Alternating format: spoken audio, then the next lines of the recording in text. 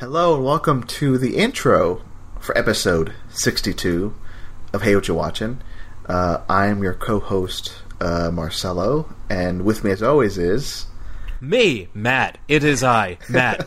These intros don't usually happen, but when they do, they are for an important reason. Importance. For those listening as of the week of June 6th, 2017...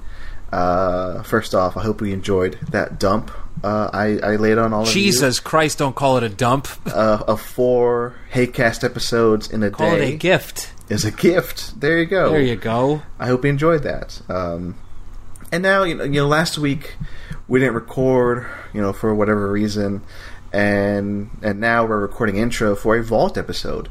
And yeah, so this is episode 62.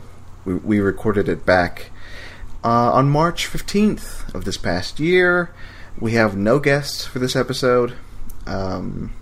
Just me and Matt. Just talking and drinking. A bunch of booze. I don't know why we drank.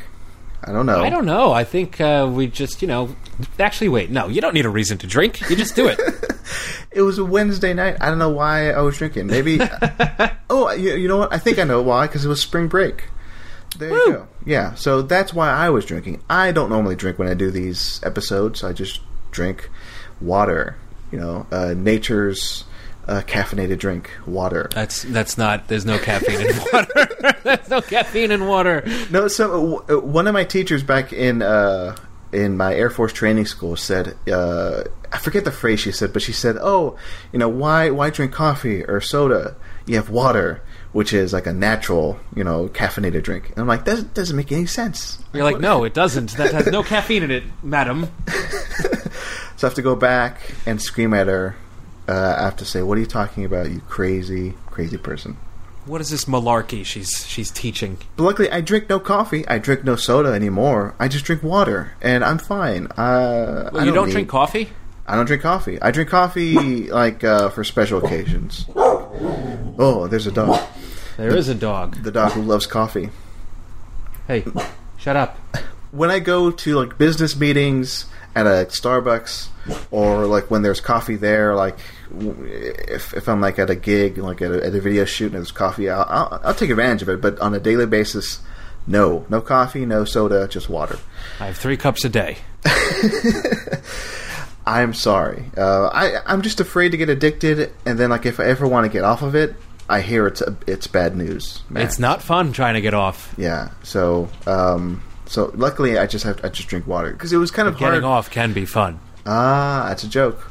And it's gross. Listen to more jokes like that on Hey What You Watchin'. Let's stop talking. Yes, because I feel an episode coming on, and this is not good. This is what happens when it's just me and Matt talking, and this is what you'll hear in episode 62. So real quickly, let me go back to what's in the episode. So yes, it's just me and Matt back in March. Oh, this is the premiere. Actually, we were just prototyping it of the Haycast Pyramid game. Hell yeah! We kind of came up with it on the spot, really. Before we started recording this episode, and then on mic, we brought it up and we kind of played with each other. The game, you'll hear that we haven't figured it out yet. It's very obvious, but it's fun listening to us play because I listened back to it today, and we're just trying to figure out what the game is, and luckily now we know what the game is. So yeah, so that's that, and yeah, we talk movies after about 30 minutes of us talking about drunk stories. So hell yeah. It's a fun time, Matt. I hope people enjoy this episode. And yeah, stay tuned for a new episode later this week. We'll talk about, Wonder Woman and whatever other movies we saw. But for now, Matt, do you have any final thoughts for this intro? No. No. I do want to say we were talking off mic about it, and I said I was not going to bring this up, but I'll bring it up anyway, Matt, because... Okay. Alien Covenant. You and Rob talked about it last week. I listened back to it. Did. Solid episode. I'm glad you enjoyed it because I did not like it. I know you didn't. It's fine. If anybody who is listening to this who doesn't follow me on Twitter, on Twitter I purposefully only tweeted about it once. Look back at that tweet. Yeah, I know you did. You were very hushed about it. For a reason, because everybody else loves it. Well, everybody who I follow on Twitter, whose opinions I care about, they love the movie. Meanwhile, I do not. So it's frustrating. So that's all I have to say. You know, if people were wondering what I thought about Alien Covenant, for like the 2 people out there who listen to this who are wondering, like that's how I feel. I don't like it, and maybe one day I'll revisit it and I'll change my tune. But for now, no. So, but hey, that's the past. Let's talk about the future, which is this episode, which we recorded in the past. Matt, okay, it's been fun. I'll talk to you later. Say goodbye to the people, Matt. Goodbye to the people, Matt. And please enjoy episode 62 of Hey, What You Watching?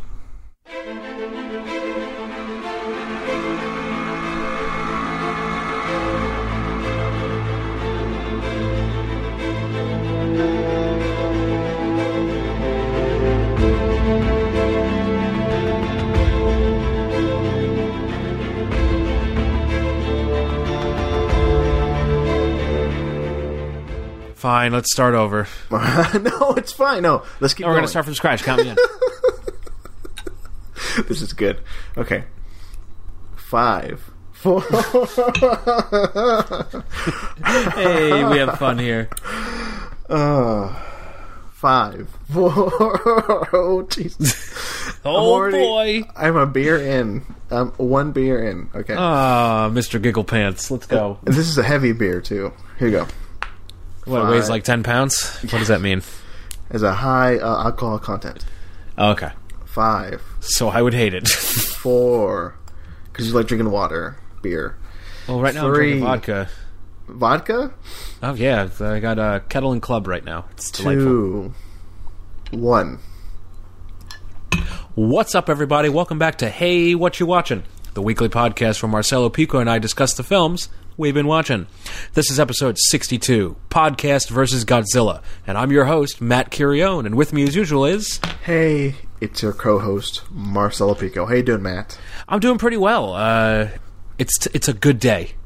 Yes, it is a very good day.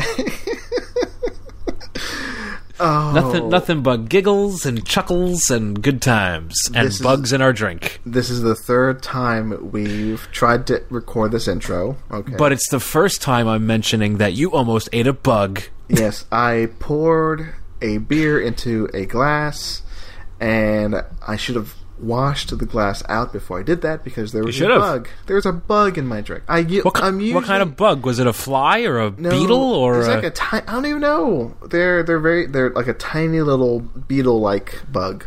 Was it Ringo? Ringo? You know, a beetle. Get it? It's a joke. That's the joke. Maybe we should do a take 4 on this. Maybe we should scrap this one. For whatever reason, we had to start over. And over and over. Numerous times. Well, it's because, Groundhog Day is coming to Broadway and we're getting into the spirit. Jesus. Okay. It is, though. Okay, I believe you. It's not like I don't believe you. Yeah, it's a thing that's happening. Why? Do you know who's starring in it? I have no idea. They just announced that they're going to do it. Yeah, but I'll steal my friend's joke by saying it's the same song 8 times in a row. Hey, you were lucky this week. You weren't snowed in. Yeah, because of Snowstorm Stella, played by Marlon Brando. Just kidding. That's a movie that I haven't seen. Anyway, of course you haven't seen it because that's not who he plays. Anyway, I know he screams it. Keep going. I have not seen Streetcar Named Desire, but I have seen Hey Streetcar numerous times. Fine. That's the musical from The Simpsons. Okay. What is your story? A stranger's just a friend you haven't met, Marcelo. Did you know this? This is true. Marge sang that once. No, we were supposed to get a crazy big snowstorm of a 1.5 foot of snow. I wasn't going to be able to leave my house. But it started snowing, and then I went to bed, content that I wouldn't be able to leave my home.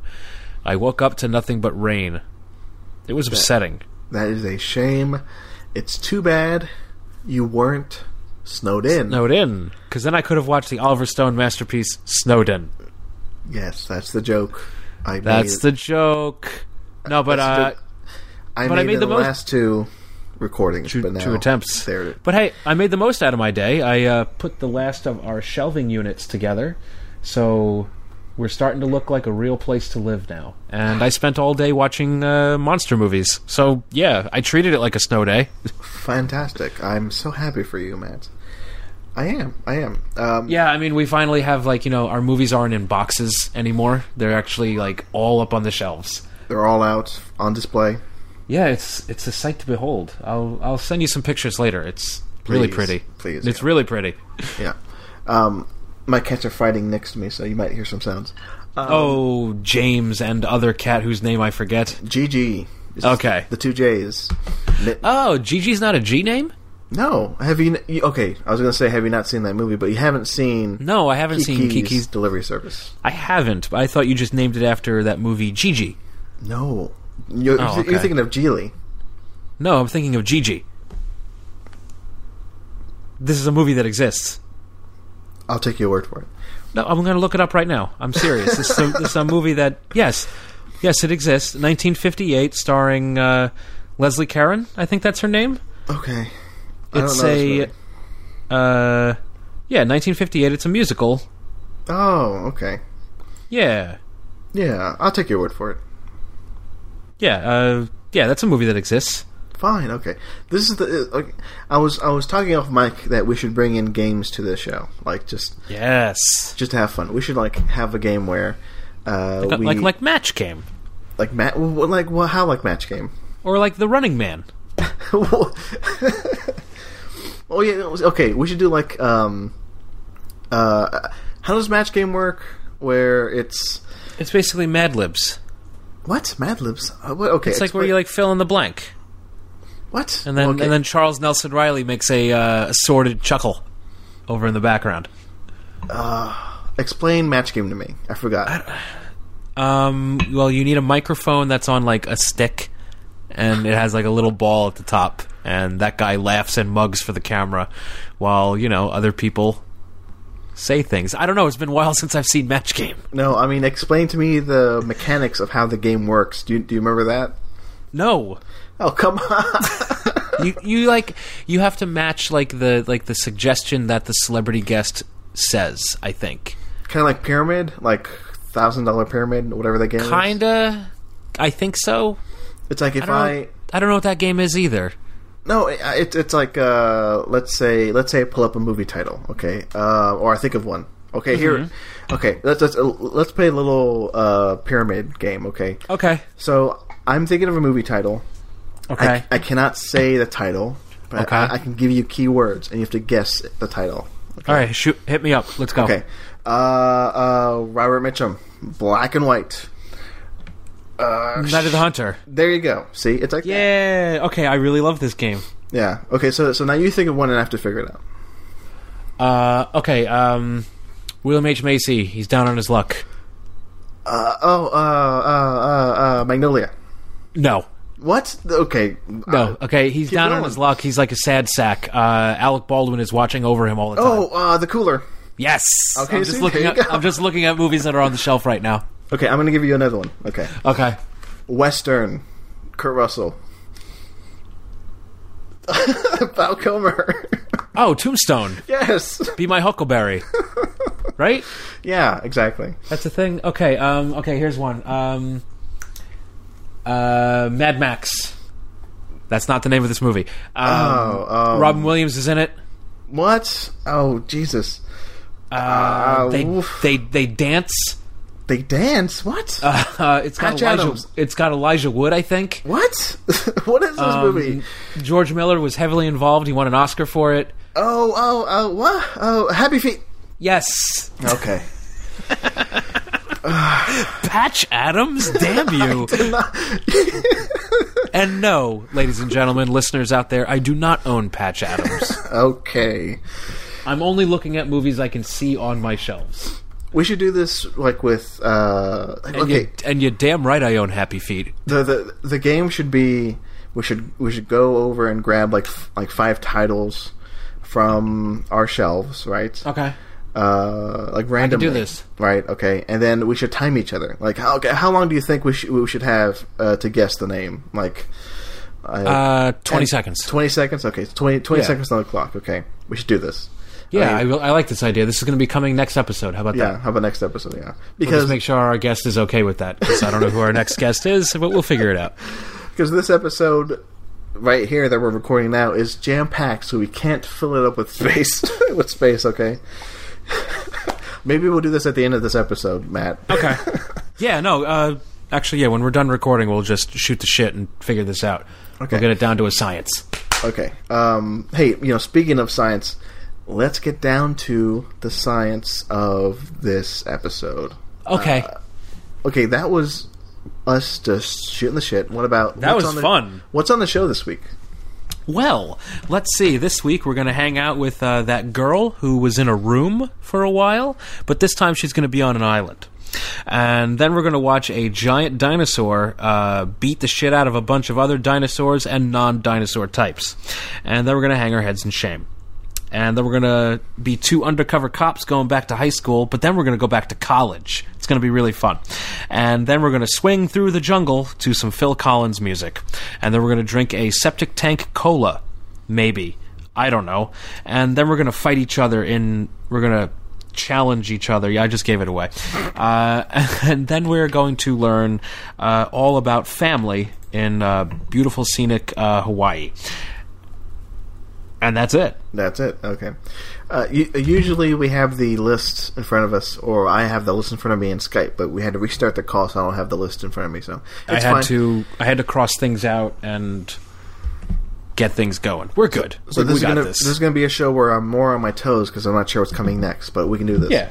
I mean, we'll I'll keep you posted, obviously, but I think this will be a lot of fun. Exactly. And what's more fun than having a guest? The guest I'm going to introduce right now. Yeah, so do it, Matt. Who's our guest this week? This week we have no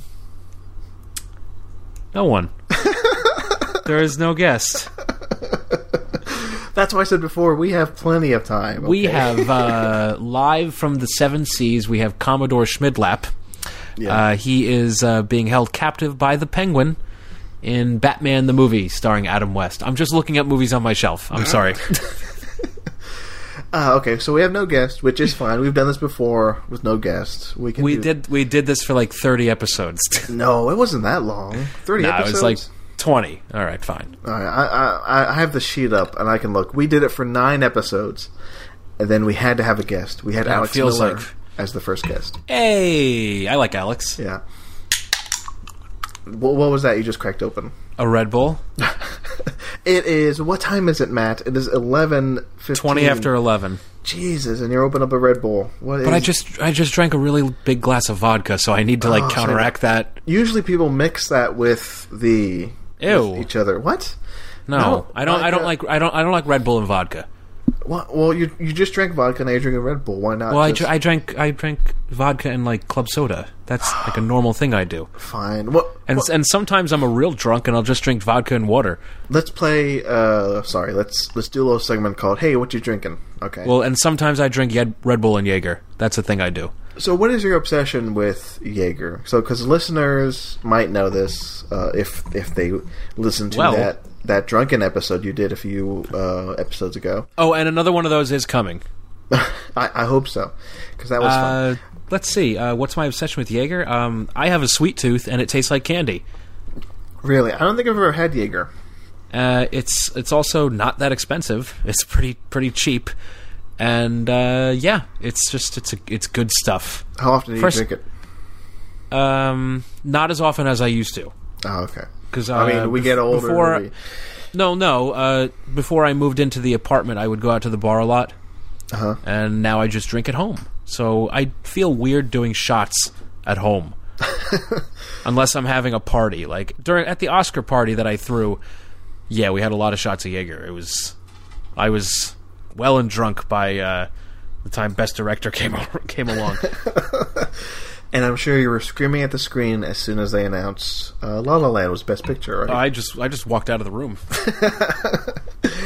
we're not going to talk about that again. I was just editing our last 2 episodes, and we talked about it before, so let's not. But I will say, it still is the craziest thing that's happened this month. It's insane. It's, yeah. Or last month. Last month, like the tail end of last month. But yeah, I mean, what else? Oh, so off mic we were talking about beers we drink. What beer do you normally drink, Matt? I drink hot garbage called Miller Lite. Why? Because it tastes like water and it goes down like water and it gets the job done.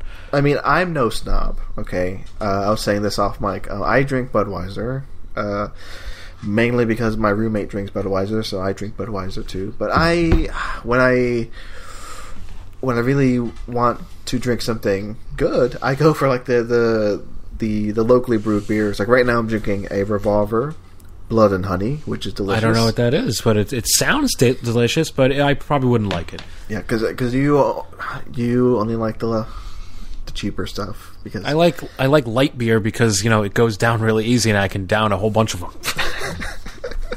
Which is fine. I'm not judging, but man, this Revolver Blood and Honey is amazing. I'm a cheap date, Marcelo. This one is brewed a few towns away here in Texas. And it's growing steadily. A Revolver. Do you pick it up from the brewery, or do you buy it in the store? The brewery is called Revolver, and the type of beer is Blood and Honey. But Revolver has been growing over the last 2 years. First, I went to I think it was the Draft House. And, oh well, of course you did. And I saw that menu and I was like, oh, this sounds appealing to me. So I have that. It's like a tangerine mix. A tangerine dream, if you will. Yeah, exactly. And everything comes back to Michael Mann on this show. I hope people realize this. Every episode we've ever done, there's a Michael Mann reference. You have to listen back. They're hidden, but they are there. Yeah, they're there. Sometimes we say Michael Mann backwards and put it in the show, so you have to play it backwards to listen. Nam. But yeah, no. At first I had a hard time finding this beer at like liquor stores. Because like they're an indie brewery. They're local, yeah. Yeah, they're local. So it's some guy in his backyard. They've gone from liquor stores in downtown Austin to HEB's, which is our grocery store here in Texas. Is that the Heb that you and Rocky are always talking about? Yes. Where I was like, what the fuck is a Heb? You think that's a funny name? The CEO of HEB is Mr. Butts. No, it's not. It is. I don't believe you. This is a lie. It's on Wikipedia. Look it up. Mr. Butts. Does his first name happen to be Seymour? Yes. Actually, oh my God. How did you know? It's Seymour Butts. Okay, this is a joke. This whole brewery is, or whatever. The Heb is definitely some pocket scheme that this guy made like in the middle of the night. I have to apologize. It's not Mr. Butts. It's Butts. It's Mr. Ass. It's Charles Butts. I just looked it up. Oh, Chucky Butt. Chairman and CEO of HEB. So. Oh, man, I'm sure he's sticking it to all those high school bullies that used to make fun of him. He's like, yeah, well, look what I do now. And they're like, well, I pump gas at your Heb. And he's like, yeah, exactly. Damn right you do. See. Yeah, wait, you guys pump your own gas, don't you? We do. Oh, you guys have to have gas pumped for you? I'm not getting out of my car. Are you kidding me? That is weird. Yeah, there's only 2 states in the country that don't allow you to pump your own gas. It's New Jersey, and I believe it's Oregon. Why? I believe it was made that distinction was made in the 70s to give people jobs. Oh, okay. It was like a job initiative, and it only stuck in these 2 states, and they kind of just stayed with it. Interesting. Okay. Yeah, I mean it's fine. I mean I kind of like getting out of my car saying, "Hey, how's it going, man? $10 regular," and then going into the store, doing my business, coming out, and then just driving away because I'm done. How do you pay for it? Is it just a normal machine at the pump? Yeah, it's cash, card, anything. Okay, yeah. Because, yeah, I mean, here in Texas and every other 48 other states, we have to pay and pump it ourselves. But hey, I mean, I love going to other states when I get to pump my own gas. Oh my God, I feel like a champ. But I remember years ago, the first time I did it, I'm like, what the fuck am I supposed to do? What is this? I was like, 18-year-old kid driving up to Canada, and I was like in New York State, and I'm like, what the fuck? What is this? What do I do? Wait, I mean, of course, you had to have known that New Jersey was like one of two states. Like, when I had no idea. So when you stopped at a gas station in New York, you just sat there, right?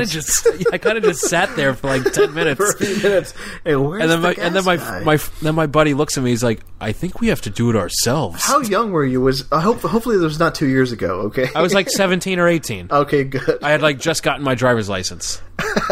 So my buddy's like, "I think we have to do it ourselves." I'm like, "What?" What kind of crazy backward state is this? But yeah, I mean, I think it's cool, but I mean, some people take it way too far with their fucking bumper stickers. What? I don't even know what that means. What bumper stickers? Oh my god, I see bumper stickers all the time, like Jersey girls don't pump gas, and I'm like, what? Shut up! What? Oh yeah, whatever. Don't be proud of this. Don't make it like a feminist rights movement thing. Oh no, it's not that at all. It's just, look at me, I'm a Jersey girl. Shut up. Whatever. Have some more hairspray. I guess it's an anti-feminist rights movement, because real feminists pump their own gas. How about that? Some of them do. Some of them do. Anyway.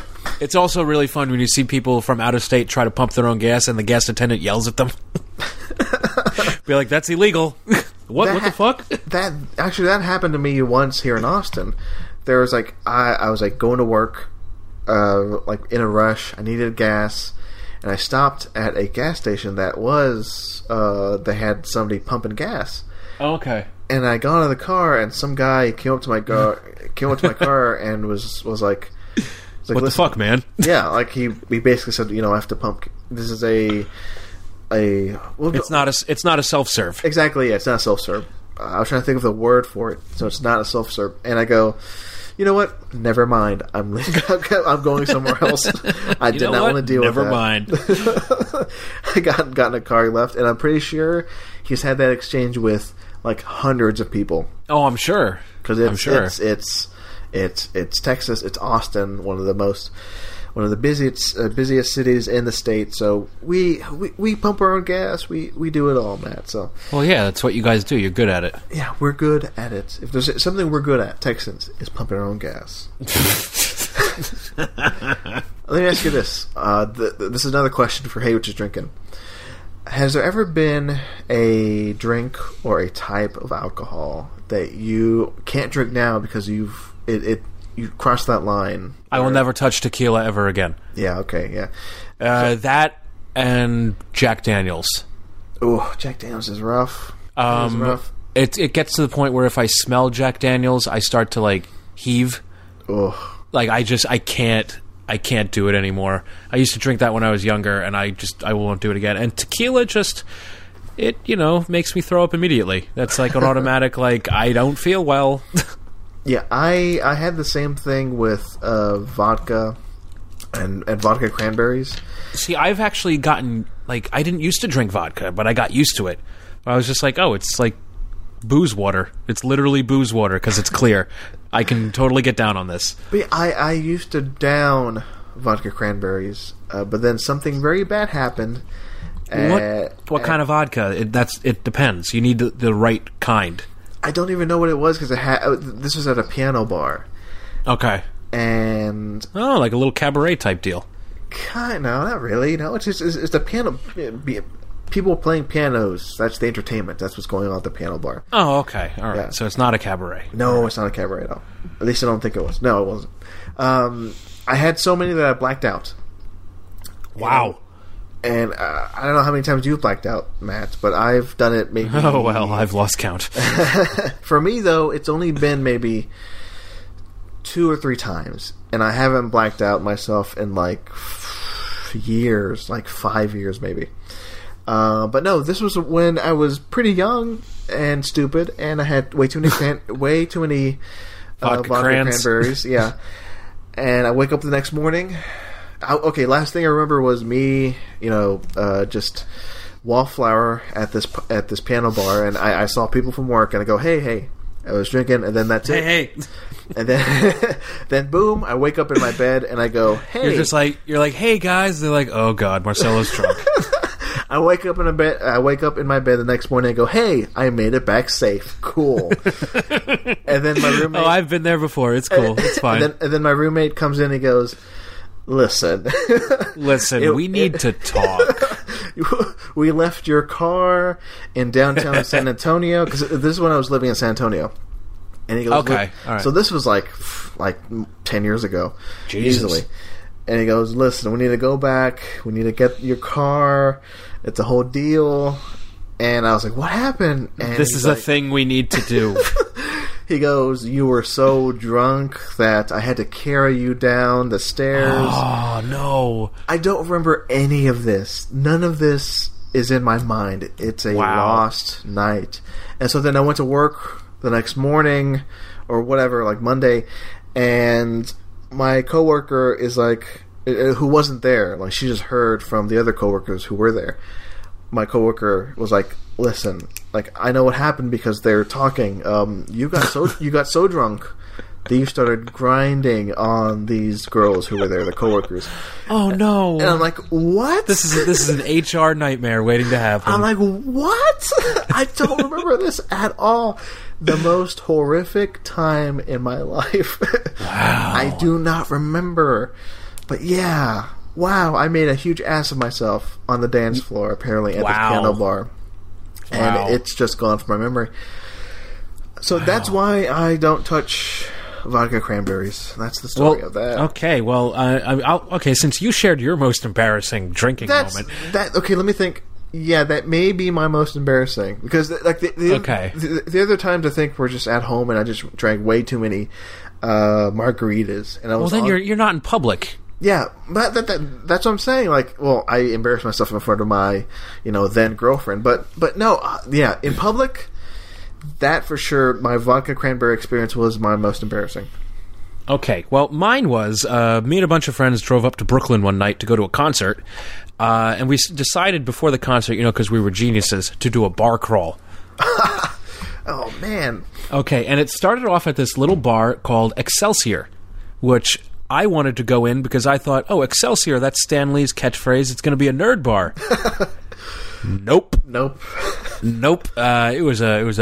It was a gay bar with, that was the thing that we walked in on. We hung out with the softball team. Like, it was very interesting. So then we just kept going from bar to bars, and up in Brooklyn they have like Happy Meals where you get like a can of beer and a shot for like $3. So yeah, we did a bunch of those.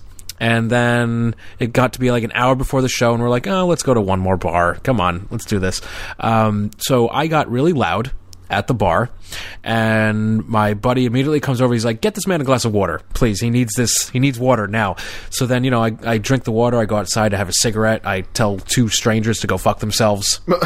And he's like, whoop, no, he's just drunk. Leave him alone. Keep walking, please. Keep walking. We never made it to the concert. Because I was sitting on the curb vomiting into my own lap.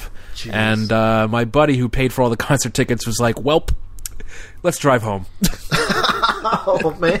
Because Matt has made a mess of himself. Yeah, and they didn't even let me sit in the passenger seat. Like he drove my car all the way back to like Toms River, New Jersey, and I vividly remember, even though I was like really drunk, I vividly remember him driving through tolls because he didn't know where my change was in the car. He's like, it's fine, bill me. I'm like, oh god.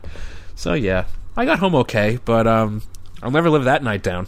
Oh, see, that reminds me of my, but there was a really cool bar there because we did get to hang. There was a bar where you could bring your dog. Oh, well, that's great. So like we got to hang out with like random people's like puppies and stuff, and it was wonderful. The place was called the Salty Dog in Brooklyn. Ooh, nice. Lots of fun. So look that up if you're in Brooklyn. If it's still in business. This was like 10 years ago. Yeah, all these stories are like 10-year-old stories because I'll give one more, real quick one. Because nowadays my sad drinking stories are like, I was watching movies at home and I drank too much and I passed out on the couch. It's like, oh, that's safe.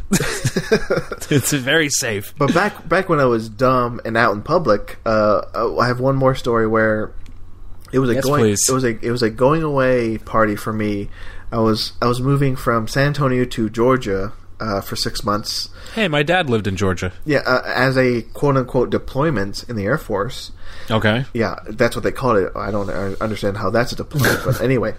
We're deploying you to another state. There's a beach there. It's deployment. It's ridiculous. I had to go to military training for actual deployed people to go to Georgia. It was dumb. Anyway, but yeah, my coworkers had a going away party for me, and I was like, okay, let's do this. But this was the night before I had to drive from Texas to Georgia. They didn't actually deploy you. You had to drive yourself? I had to drive myself. What? Yeah, okay.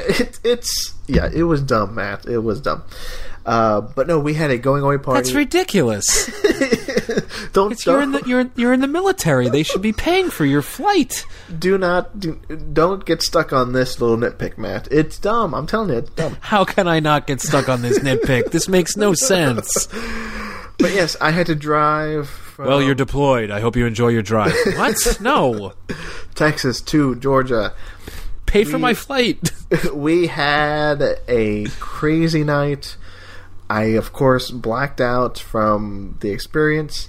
As you do. And my roommate... no, at that point, he was just my friend, not my roommate yet. But my friend drove me back to the barracks, the dorms where I lived. Yeah. He drove my car. And I did not find this out until the morning after, but apparently I was in the passenger seat. For whatever reason, I stuck my head outside of like a little puppy dog. Like a puppy. And I vomited all across the side of the car. I've done that. I told the guy who was driving me, I was like, pull over. So I pulled over. He pulls over. I open up the door to vomit, and I fall out of the car into the puddle of vomit. Jesus Christ! This is a fun episode. But no, I mean, the car was in motion, and I did that, and it was like spewed across. It was like somebody like painted it across, like on the side of the car, and of course, I hung over the next morning, had to clean all that up. Well, yeah, that's what you do. It was like the most terrible. You earned it. It was the most terrible I felt in a long time, and I also lost my wallet.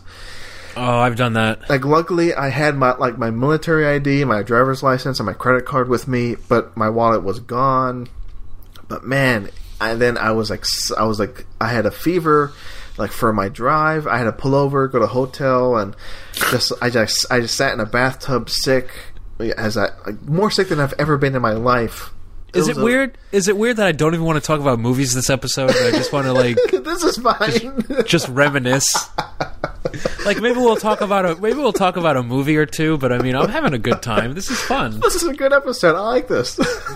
But no, man. Oh god. So the last two stories I told were the biggest, blackout drunk stories I've told. So oof. The last, because since then, like I said before, I got drunk at home drinking margaritas. I was watching. Yeah, exactly. You sit at home and you drink now because we're adults. Yeah, and that's what we do. So we're not dumb fucking kids. I'm not gonna. Okay, here's another story. I'll tell another story real quick.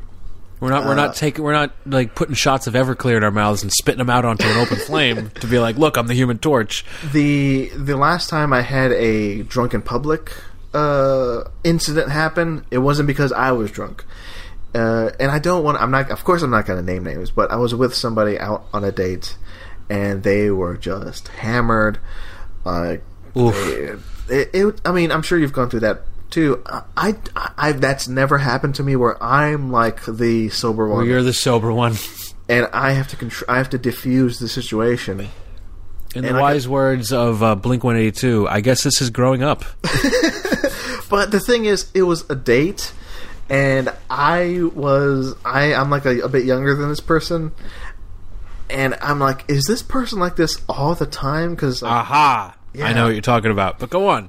No, okay, it was a date, and I was with her, and because each date we had been on up to that point, there was drinking involved, but this one took the cake. Then a rum cake. nice joke there.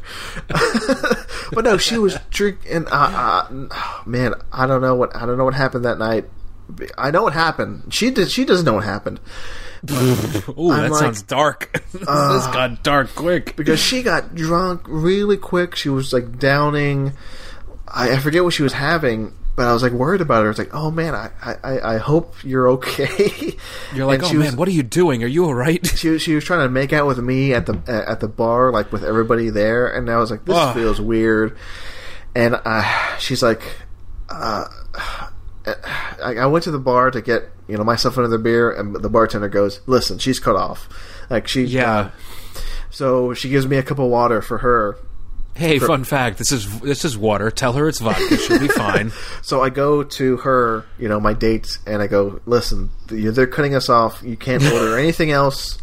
Your tab is closed." Like, well, did you at least get to have a beer? I got at that point. I mean, was it like she was cut off, but you're not, and the guy's just like, "Well, you can have a beer, but she's done." At that point, I think I was done too. I think I was like, "Listen, I think we better go." Okay, they don't. They don't like us here. I didn't tell it. I didn't tell this to her, but I was like, "Listen, I think we've made a spectacle of ourselves. I think we gotta go." So listen. We're making a scene. It's time to go. So of course I didn't tell her that because I was like, "Listen, they're cutting us off. Here's water." And she, you don't want to be the buzzkill. No, and she was pissed at me. She was pissed. She was pissed at me because she thought I was lying. She was like, "Hey." It's like, how dare you? You want to take me out and you want to have fun, but you want to cut me off? What's your fucking deal? Oh my god! And like, so this date went well. For the record, nothing happened. We don't see each other anymore, so we're good. But like I said, I've never been in that position before. I felt really bad, so I took her home, and that was it. And yeah, damn, son. It was eye-opening. So, I mean, I hope she's doing well. If you're listening, I hope you're doing well. And that happened not too long ago. That happened actually. Okay, and one more thing about that. I think I'll give her this though. The reason why I think she was drinking so much and why she felt like she needed that relief. Well, she had a bad day. Well, it was Inauguration Day. January 20th of this past year. So okay. Yeah. So I mean, I think we all had a drink. Oh, so this was a while ago. I thought this just happened. I thought this happened like yesterday. No, no. This happened. I mean, to me, fairly recently, January 20th. It's not that far. Like 2 months ago. Yeah. So, oh boy, bar stories. I remember it like it was yesterday. But yeah, I think I've exhausted all my good bar stories. I'm going to save some of mine. Yes, save some of yours for other times for a future episode. But I'll work on a few. I will not. I mean, in terms of stories, I could always go into like my bad date stories, but I'll save those for another episode. Can you imagine the drunken podcast episode we're going to have when I come down to Austin? It's going to be fun. I mean, I was listening back to... It's going to be a disaster. I was listening back to some of the previous episode, because I was editing it, of course. Yeah. That's when I had, 2 drinks of whatever tequila thing I mixed up. Oh, Jesus. Yeah, that was a fun listen. That's the most drunk I've ever been on a podcast. Damn. Yeah, you were a mess. I was a mess. By the end, I tried to keep my shit together, but it just wasn't working. But to no avail. To no avail. So hey, that was a great segment of Hey, What You Drinking? Yeah, that was fun. That was like a half hour. I hope listeners enjoy that. I'm sure. I know a few of our listeners. I'm sure they'll enjoy it. They'll have a blast. I'll say this: if you listen through all that and if you enjoyed it, tell us. Okay? Tell us what we're doing right. Okay? I'd like some listener feedback. So, I know one of my coworkers listens. So, hello, Bree. How are you? Good. Yes. Your new coworker is somewhat of a drunk sometimes. Sometimes, not all the time. Yes, not all the time, always. But hey, because I know people like that. And hey, they're getting better. So let's move on. Let's take a quick break. Because yeah. Let's take. I actually need to go to the restroom too. Okay? Same. So let's take a restroom break. Okay. I've been drinking. Matt has been drinking. So and then we'll talk some movies. We'll actually talk about what we're here to talk about: movies. So let's take a break. Listeners, enjoy this musical beat, and then we'll be back after this. After this message from our sponsor.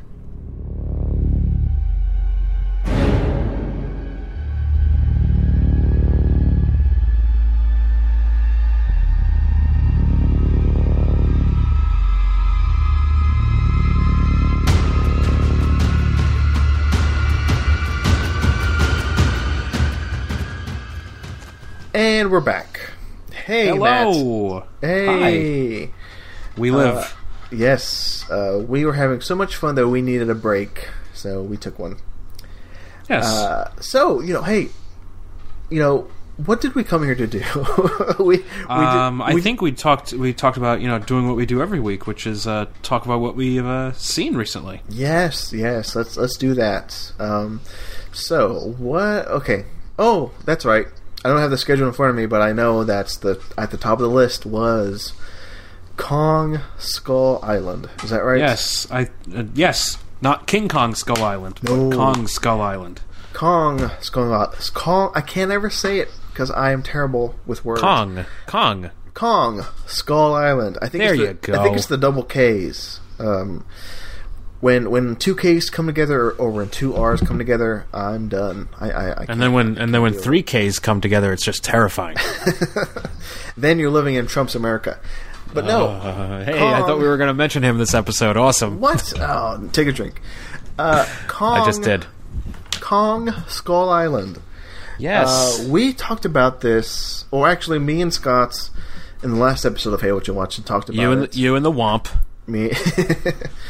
And also, I should say, me and Rocky talked about it on the Colorado Street podcast. Ooh. Which came back this past week. With a vengeance. With a vengeance. Episode 10. Finally, we're back.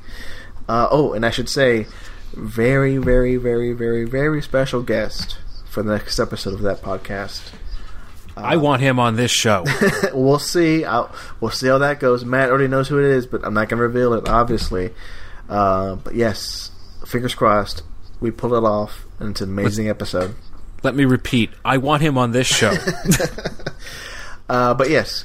I spent however long on the last Hey What You Watching discussing Skull Island. I spent 20 minutes talking about Skull Island on Colorado Street.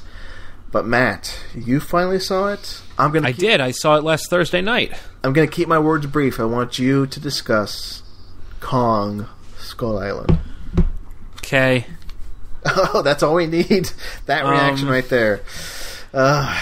Okay. Why didn't you like this as much as other people? Like, let's say me and Rocky. I don't know. Over the moon. But I want to hear why you're not hot on Skull Island. It's fine. It's just I don't know. I don't know. I don't know. It's fine, I guess. The monster fights are awesome. There's some really cool stuff they do there. Kong versus Giant Octopus is one of my favorite things that I've seen in a long time. They did a really cool thing there where like he kind of punches the octopus or the squid or whatever the hell it is, and it's a nice little Finding Nemo reference where it inks all over the place. Sure. and there's like a cloud of ink everywhere. I think that's really cool. That was inventive.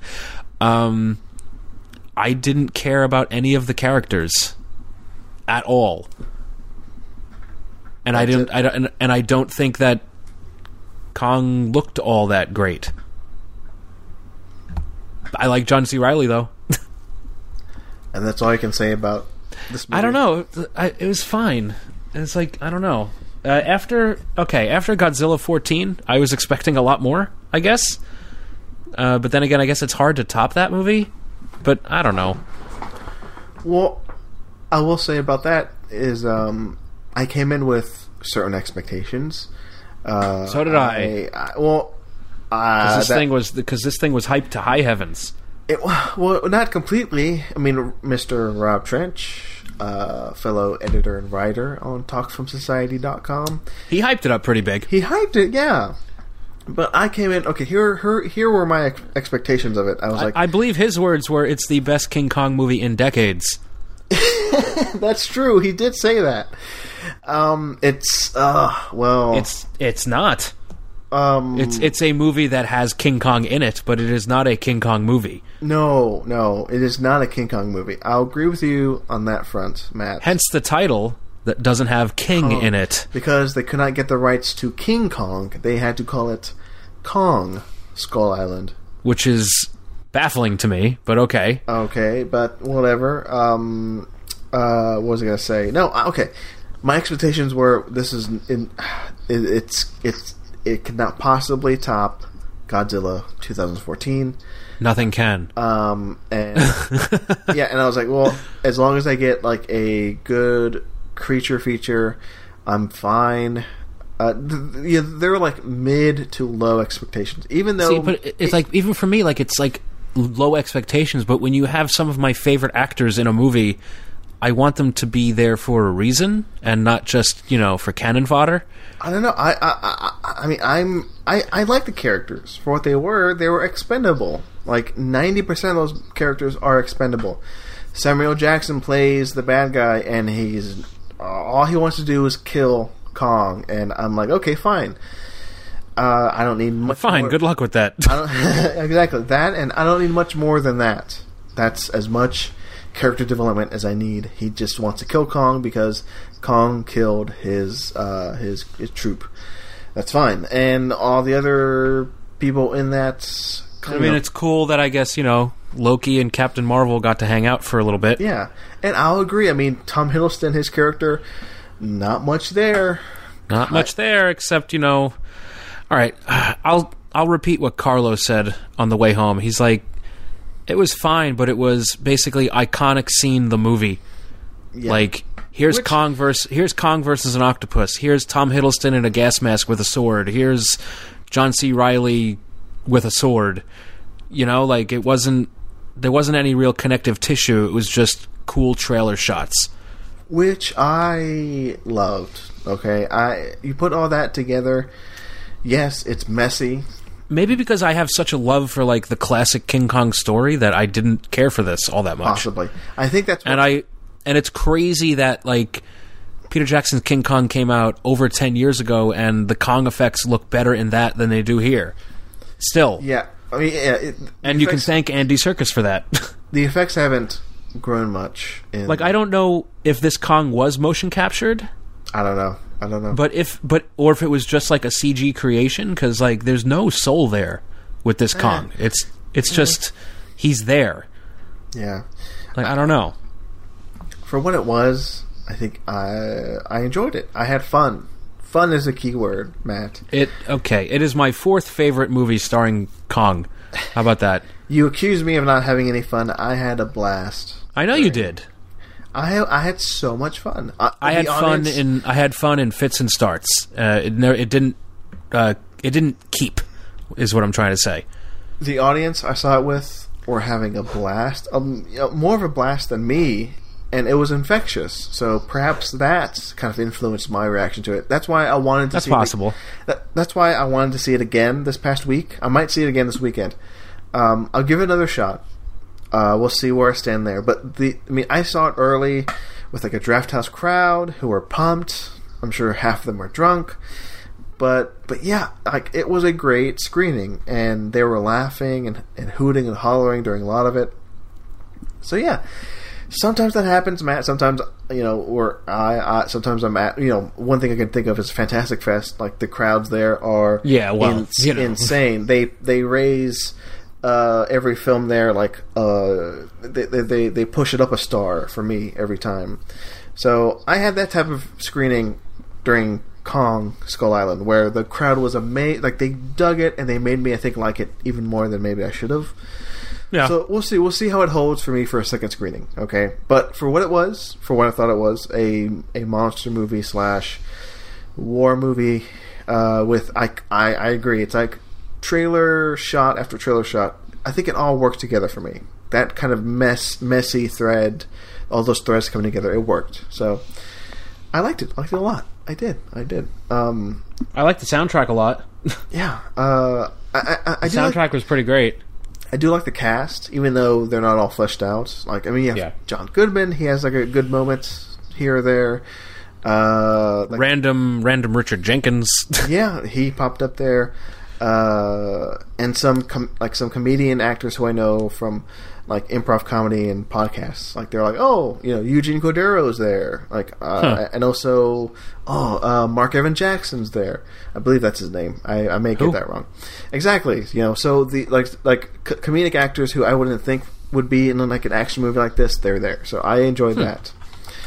But yeah, you and I differ sometimes, Matt, and this is every once in a while, you know. I mean, I think, was it the last big one? Was it Teenage Mutant Ninja Turtles? No, there was something more recent than that. That's the one I remember, though. No, there was definitely something more recent than that. I got mad at you for liking that movie so much. Sorry. It is Mark Evan Jackson, by the way. Yeah, I had to make sure. Who is he? He's a funny guy. If you know podcasts, you know him. He's a funny guy. Actually, I think he may be in a TV show. Let me look him up real quick. Since we don't have a guest. Oh no, yeah. He's on Brooklyn Nine-Nine. He's on Parks and Rec, and he was also in 22 Jump Street. If you Google him, see his face, you'll go, oh, it's that guy. Who? Mark Evan Jackson. Let me look this guy up because I have no idea who the hell you're talking about. Yeah, we have time to look things up.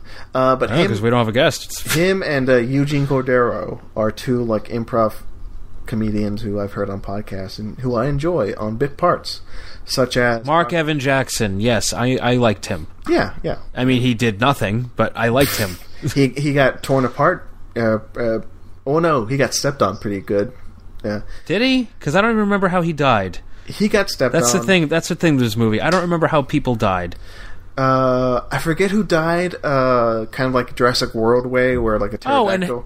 And hey, this is one of those spider scenes that didn't affect me at all. Why? It was a pretty good spider scene.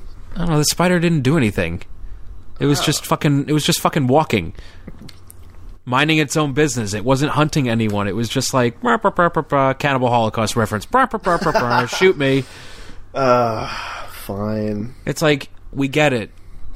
Cannibal Holocaust is a thing that happened in the jungle. We get it.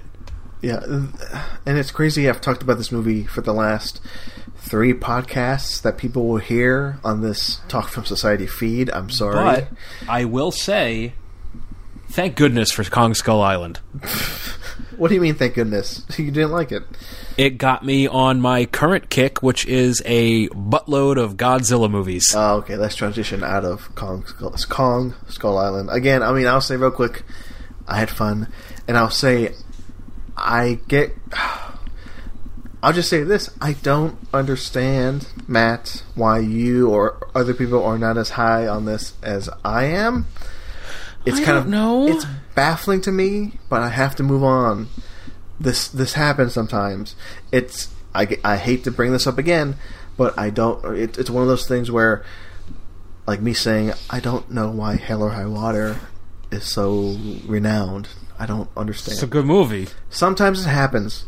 Some things are just, they just happen. I mean, people react to movies differently, and I don't understand why people don't like this as much as me. So let's move on.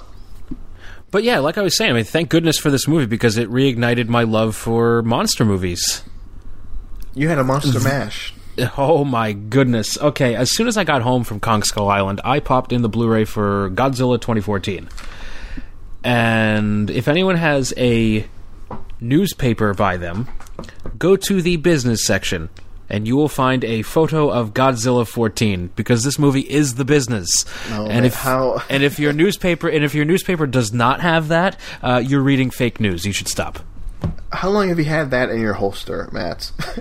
Oh, for about 3 years now. I've just added the fake news wrinkle to that joke, so everything's fine. Makes it timeless. Oh my god. Yeah, Godzilla 14 is a bona fide masterpiece. It is everything that I've ever wanted out of a Godzilla movie. It takes itself very seriously. It has a cast filled with memorable characters, and the monster fights are extremely badass, and it follows that classic Jaws mold of don't show too much, you know? Like, show a little bit of the fight and then cut away to something else. Like, I really love that aspect of this movie. I think it's one of the best blockbusters to come along in about a decade.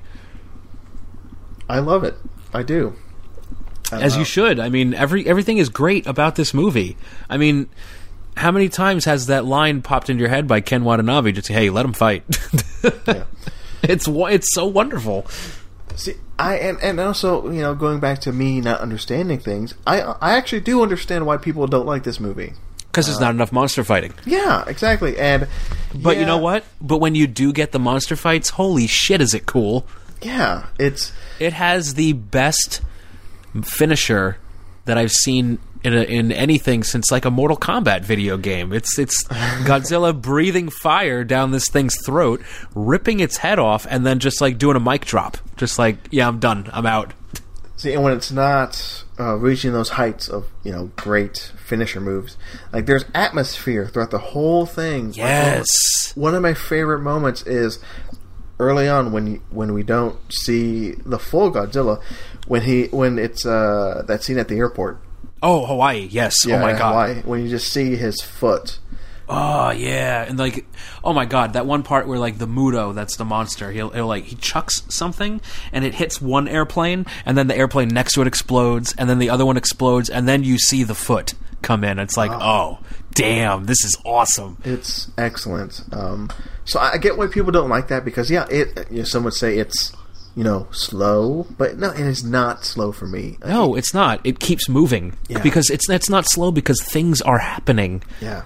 There are really cool like character moments that are occurring. Yeah, and speaking of character, another complaint is I want to point to these complaints and say why they're wrong.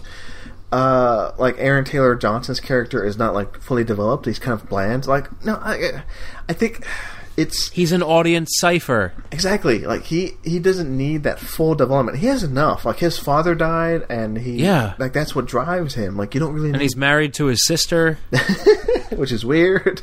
Well, no, that's a Marvel joke. But I know. It's weird that in the same year, right, that they had Godzilla and within months of each other. Yeah, Avengers: Age of Ultron. It was very, very, very, very bizarre. That's weird. But anyway, yeah. Get siblings banging. That's weird. Maybe people don't like that. But no, okay.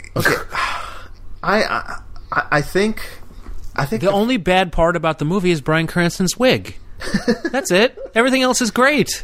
I was going to say his wig is a blight on this film. Other than that, everything is awesome. Yeah, I think so.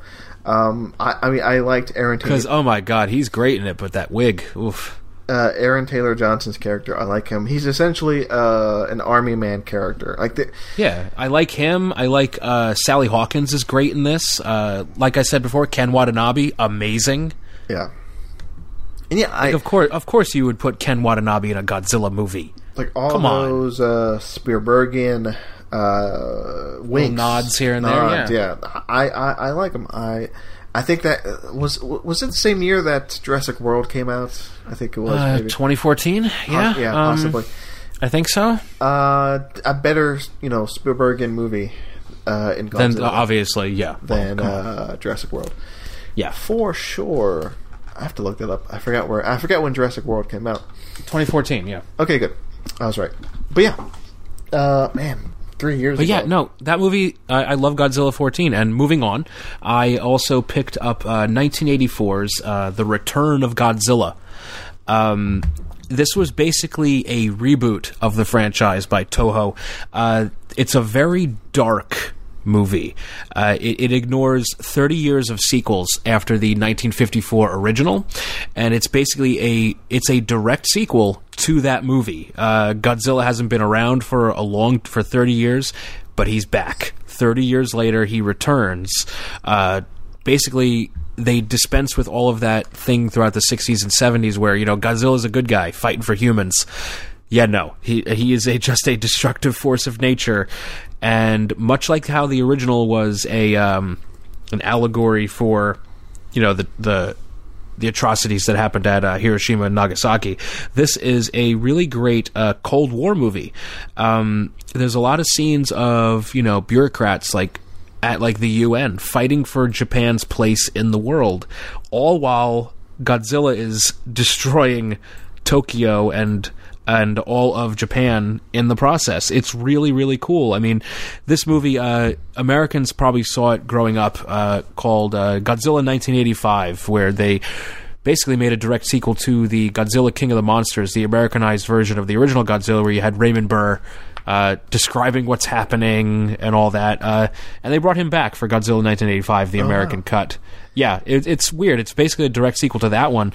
But I'm glad that they ran with this, and I'm glad that the label is called Kraken Releasing, like Release the Kraken. They put out a bunch of uncut original Godzilla movies on Blu-ray over the past few years, and last year they finally put out The Return of Godzilla. Until then, it wasn't available in the States in its Japanese form. You could only find a VHS copy of Godzilla 1985. Bless them for releasing this, because it is one of the best in the entire series. Awesome, yeah. I haven't heard much about this movie, and I'm glad you've informed me. Yeah, I mean, it's really good. It's just classic Cold War cinema. It really strikes into the tone of the times. Yeah, I need to watch it. I need to watch a lot of... Because, if you've heard Colorado Street, you know that me and Rocky went to go see Kong Skull Island together. Yeah. And after that screening, Rocky was like pumped about... Well, I don't want to spoil it, but there's maybe a mention or two within the movie of... Oh, the post-credit scene, which is the best scene in Skull Island, yes? No, I'm trying not... Okay, when you tease my favorite Godzilla monster, it's the best scene in the movie. Anyway, jumping off from that, he was like... Because we'll be talking about that sharp lady in quite a little bit. Jumping off from that point, he was ecstatic because he was just rewatching a lot of those movies with his son. And, nice. And I was like, I felt... like I need to jump into this series because it's one of my blind spots, Matt. I need to... Oh, it is? Oh, man. Then you're going to learn a lot this episode. So you have plenty more in your holster. I know. Well, also, next up, I rewatched... second week in a row I'm watching this movie. I watched the 1976 King Kong because I imported the Blu-ray from Japan. Because nice. America is not cool enough for a Blu-ray release. So I got out my little Google Translate app so I could navigate the menus. I looked hard and long at the benefits menu. That was a fun little thing. That was an ingenious thing to do of you, Matt. Yeah, I never thought of doing that before because I didn't know the Google Translate app could translate photos. Oh, yeah. So yes, I wish I had done this back when I imported my David Lynch box set, so I could understand what those menus meant. Even though I took 4 years of German, I don't speak a lick of it. This episode is brought to you by the Google Translate app. Bless your hearts. Download it now. And it does some cool things. Yeah, and I liked this movie a lot more my second time watching it in the span of a week. And it was really cool to actually watch like a 25-minute making of bonus feature on the disc. Really cool stuff. The transfer on this Blu-ray is terrific. It's a Studio Canal release, and they usually do pretty good stuff. And I'm kind of surprised this hasn't been released in America because, come on, guys, Skull Island just came out. This is your opportunity. You could have done it. Well, I guess in the States, it's not perhaps not as widely appreciated. Maybe overseas, maybe. Because, I mean, honestly, like, I do like the movie. Last time I saw it, I remember saying, hey, it's not that bad. But no, it's pretty good. I mean, watching it this time, I picked up on a lot more. Watching the making of, they talk about Jessica Lange's performance.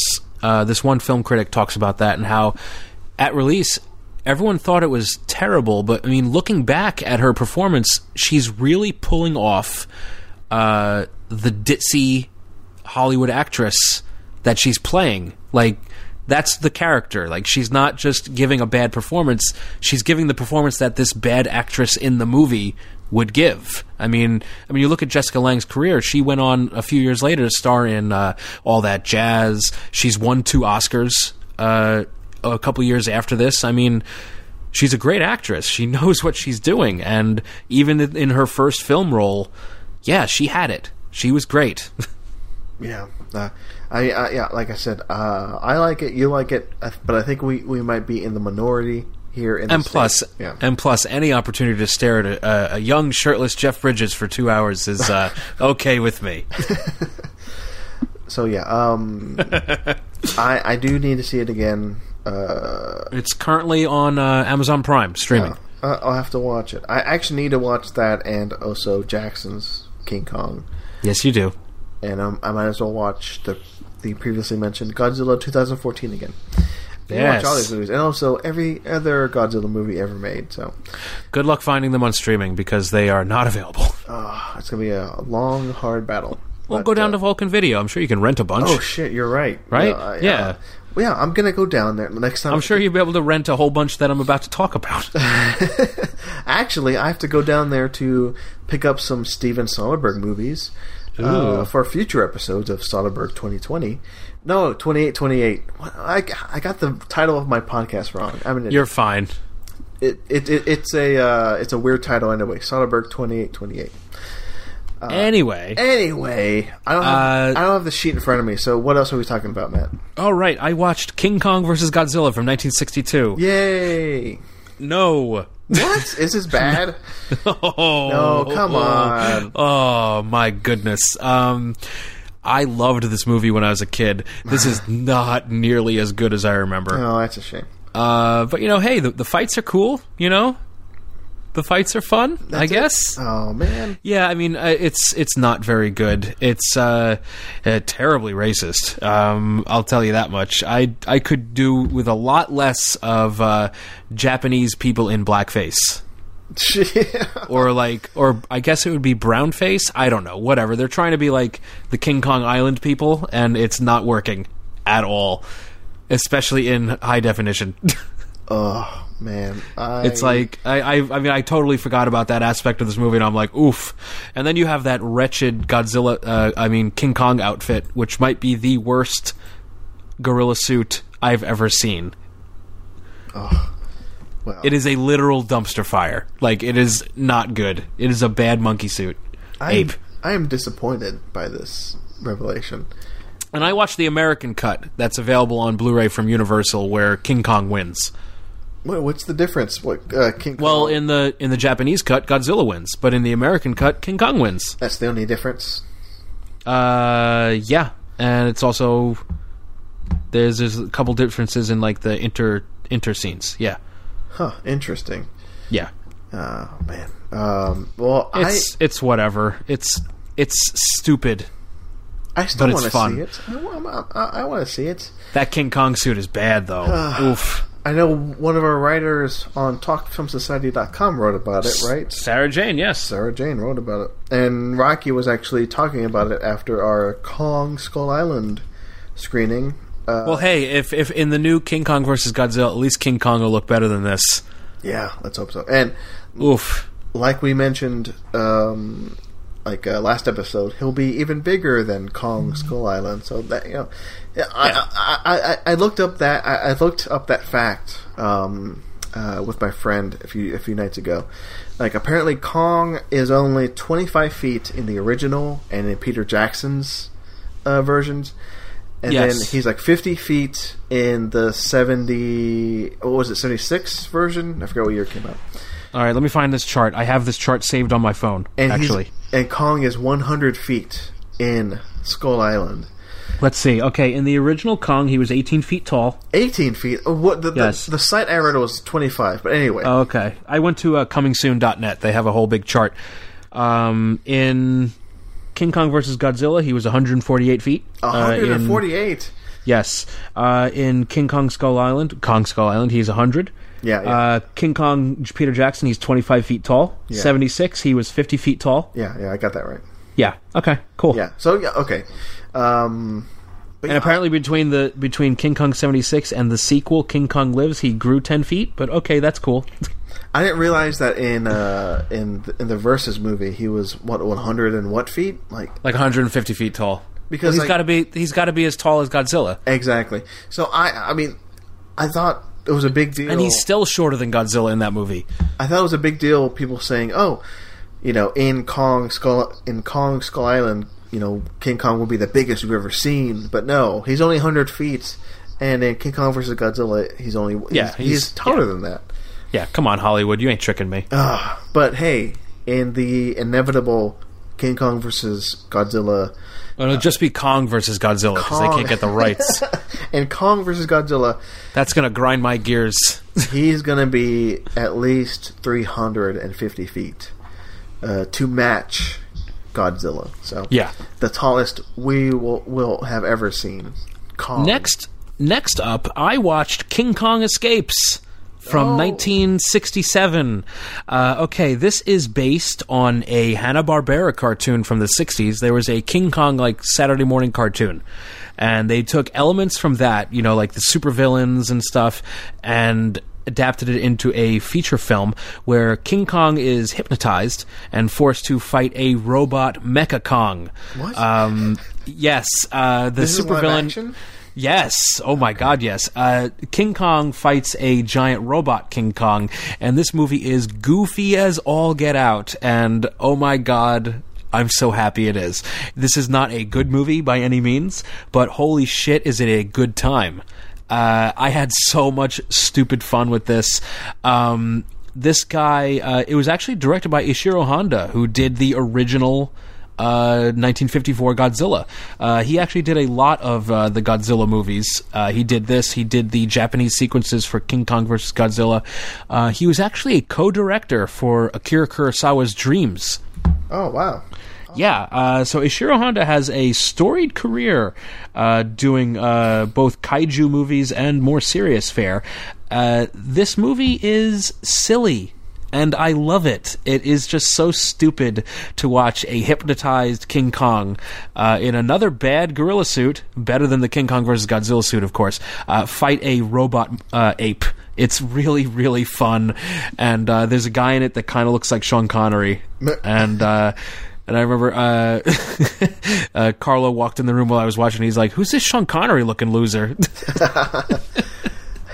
But yeah, no, it's really goofy. It's super fun. I actually got it as a DVD 2-pack back in high school when I bought this and King Kong vs. Godzilla. A lot of fun. I would recommend this one if you just want to have it on in the background while you're putting shelves together. Only in that condition. Yes. Oh, and I will say that all of the Godzilla movies I watched with English dubbing. Okay. I think they're more fun that way. I mean, some people might disagree. They're snobs. They're like, "Hey, you have to see it in the original Japanese language." I'm working while I'm watching this thing. So you have a good reason. Next up, keep going. Keep going. I watched one of my favorite Godzilla movies. Outside of the original, this probably is my favorite. I watched Godzilla vs. Hedorah from 1971, directed by Yoshimitsu Banno. It is the only film he has written and directed, but he has produced other movies, including Godzilla 14. Ooh. This movie, much like the original, was a allegory for what happened in Hiroshima and Nagasaki. This time, they decided he's going to tackle the next biggest thing of the time, back in the 70s, pollution. Hedorah is in America, this was known as Godzilla vs. the Smog Monster. Now, he is a beast that feeds off of human pollution, all the horrible shit that we put into the planet, and it just makes him stronger and allows him to evolve and get better and better. Hedorah is an awesome monster. This is one of those rare movies where it has a lead child performance and it's not terrible. I can always appreciate that. This movie is super fun. It has its own James Bond-esque theme song. It has weird animated sequences that teach the audience about pollution. Ooh. It's really, really cool. The costume design for Hedorah and Godzilla are great in this. Godzilla flies in this movie. Nice. He like uses his fire breath to fly. This movie is batshit insane. If viewers are going to watch this, do it as a double feature with House. Because it's basically that same everything in the kitchen sink type of filmmaking that you see in Houseu. And yeah, this movie is amazing. There's awesome scenes where the Hedorah monster will just like drop sludge on an entire nightclub of people and they're all dead. It's really gruesome. It's one of the few monsters in the Godzilla canon that like takes pleasure in what it's doing. Like after it kills people and like attacks Godzilla, it laughs. Jeez. Yeah, this movie is batshit crazy. I remember renting this when I was a kid and forcing my parents to watch it, and they're like, "What is this? Why are you making us watch Godzilla vs. the Smog Monster?" And yeah, this made me a lifelong fan, and I am just so happy that, yet again, Kraken Releasing put this out on Blu-ray a few years ago. The transfer is terrific, the sound quality is great, and it's just a super fun movie. It's probably the best of the 70s Godzilla movies.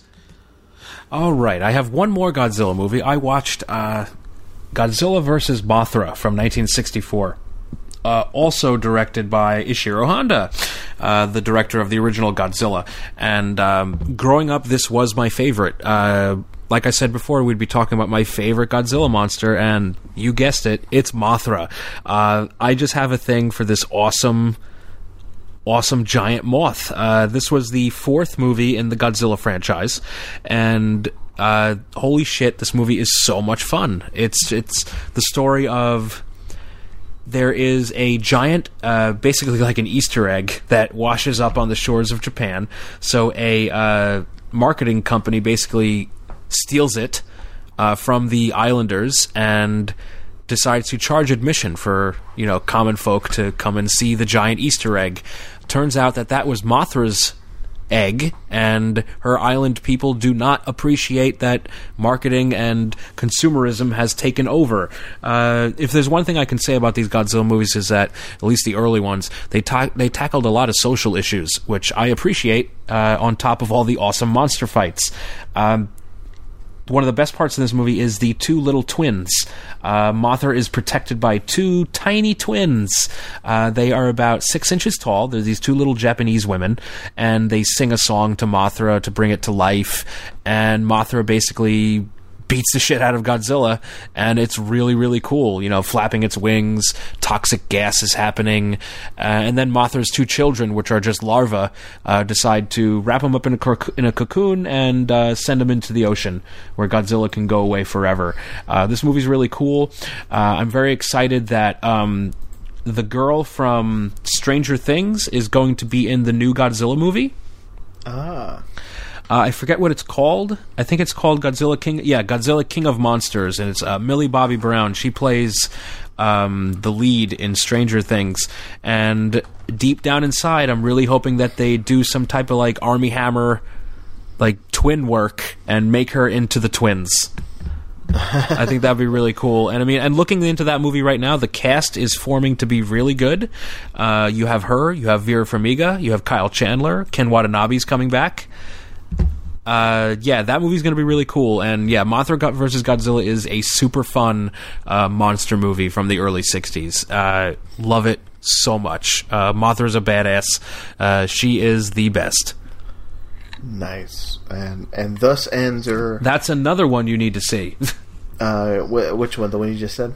All of these. Fine, I'll watch all... And hey, while I was taking my break, I realized... since Carlo and I are consolidating our collections, we have 2 copies of Godzilla vs. Hedorah, the Smog Monster. So you'll be getting a DVD of that. I'll take that. You'll be getting the DVD of that. Even for DVD, it's a really good transfer, and I think you'll have a lot of fun with it. I think this was in our scrapped first run of this recording, but you threatened to send me a copy of Flipper. Yes. You would much rather have Godzilla vs. Hedorah. Yeah, that's what I'm getting at. Send me that instead of Flipper. Do not send me Flipper. I will report you to the authorities. I'll also make a list of all the other doubles we have, and I'll probably send you a few more along with that. Feel free to. But don't... oh man, Godzilla vs. the Smog Monster is so fucking fun. Do not send me Flipper. Okay. But I'll send you a copy of this one. It's super cool. You'll love it. So that was your Kaiju Godzilla King Kong run. Yep, and since I just bought a whole ton of these movies today, expect this talk to occur over the next few weeks. Kind of like late last year when I did all those Woody Allen movies, I'll be talking about a lot of Godzilla movies. Just as great. Woody pretty Allen much. Equals Godzilla King Kong. Yeah, for the most part. Yeah, for the most part. All right. Let's not be silly. I thought that was the point of the show, to be silly. Sometimes. Speaking of silly, I don't know what's next. You have the list. Well, as I've discussed on recent episodes, Carlo and I are going through our movies in alphabetical order, and we are still in the numbers because we take forever to do everything. Well, on Sunday we watched both of the Jump Street movies, and yeah, I had only seen the first one, which is still a lot of fun. It's not the best movie, but I had a lot of fun with it. And then I finally was able to see 22 Jump Street for the first time. And this is so much better than the first one. It takes Hollywood machine sequels, like, you know, that whole conveyor belt system that they have, and just flips it on its head. It subverts all of your expectations on what you think a sequel should be. It even starts off, you know, trying something different, and then they go into the office and they're like, you know what, let's just do more of the same. Wait, what? So guess what? Instead of going to high school, they go to college. And it is a lot of fun. Jonah Hill may be a shitbag of a human being in real life, but in this, he is pretty great. But I'm sorry, the real draw here is Channing Tatum, yet again proving he is one of the most versatile performers in Hollywood today. This guy can do anything, really. He just can. It's everything you can think of is in this man's skill set, whether it be comedy, whether it be drama. I want to see this guy do a sci-fi movie. I think this guy could pull off anything you throw at him. He did this, and right before this, he had done Foxcatcher. So I mean, yeah, he's pretty versatile. The guy runs the gamut of what he can do. I love 22 Jump Street. I think it's one of the best action comedies I've seen in years, and I am so happy that Lord and Miller have the reins on Han Solo. If it's anything like these movies, I think we're in for quite the treat. I love 22 Jump Street. It's definitely better than the first. Yeah, I'm very happy that I finally saw this. Yeah, I'm happy. The whole sequence where Ice Cube finds out. Oh yeah, where he just like destroys the buffet. It's one of the funniest things I've seen. Meanwhile, over at the table, you have Queen Latifah go, "Yeah, he does this. It's fine." Oh, it's amazing. It's great. It's just so much fun. And any time you have Peter Stormare in a movie, it lifts it a few stars for me. I love Peter Stormare. Anything he does, he lifts above. He brings any material above what it should be. I mean, you see him in the opening of John Wick 2, and you're like, okay, this is cool. He makes it so much better. In Michael Bay's Armageddon, he shows up for 25 minutes, and he's like the best part of that movie? Yeah. And also Minority Report.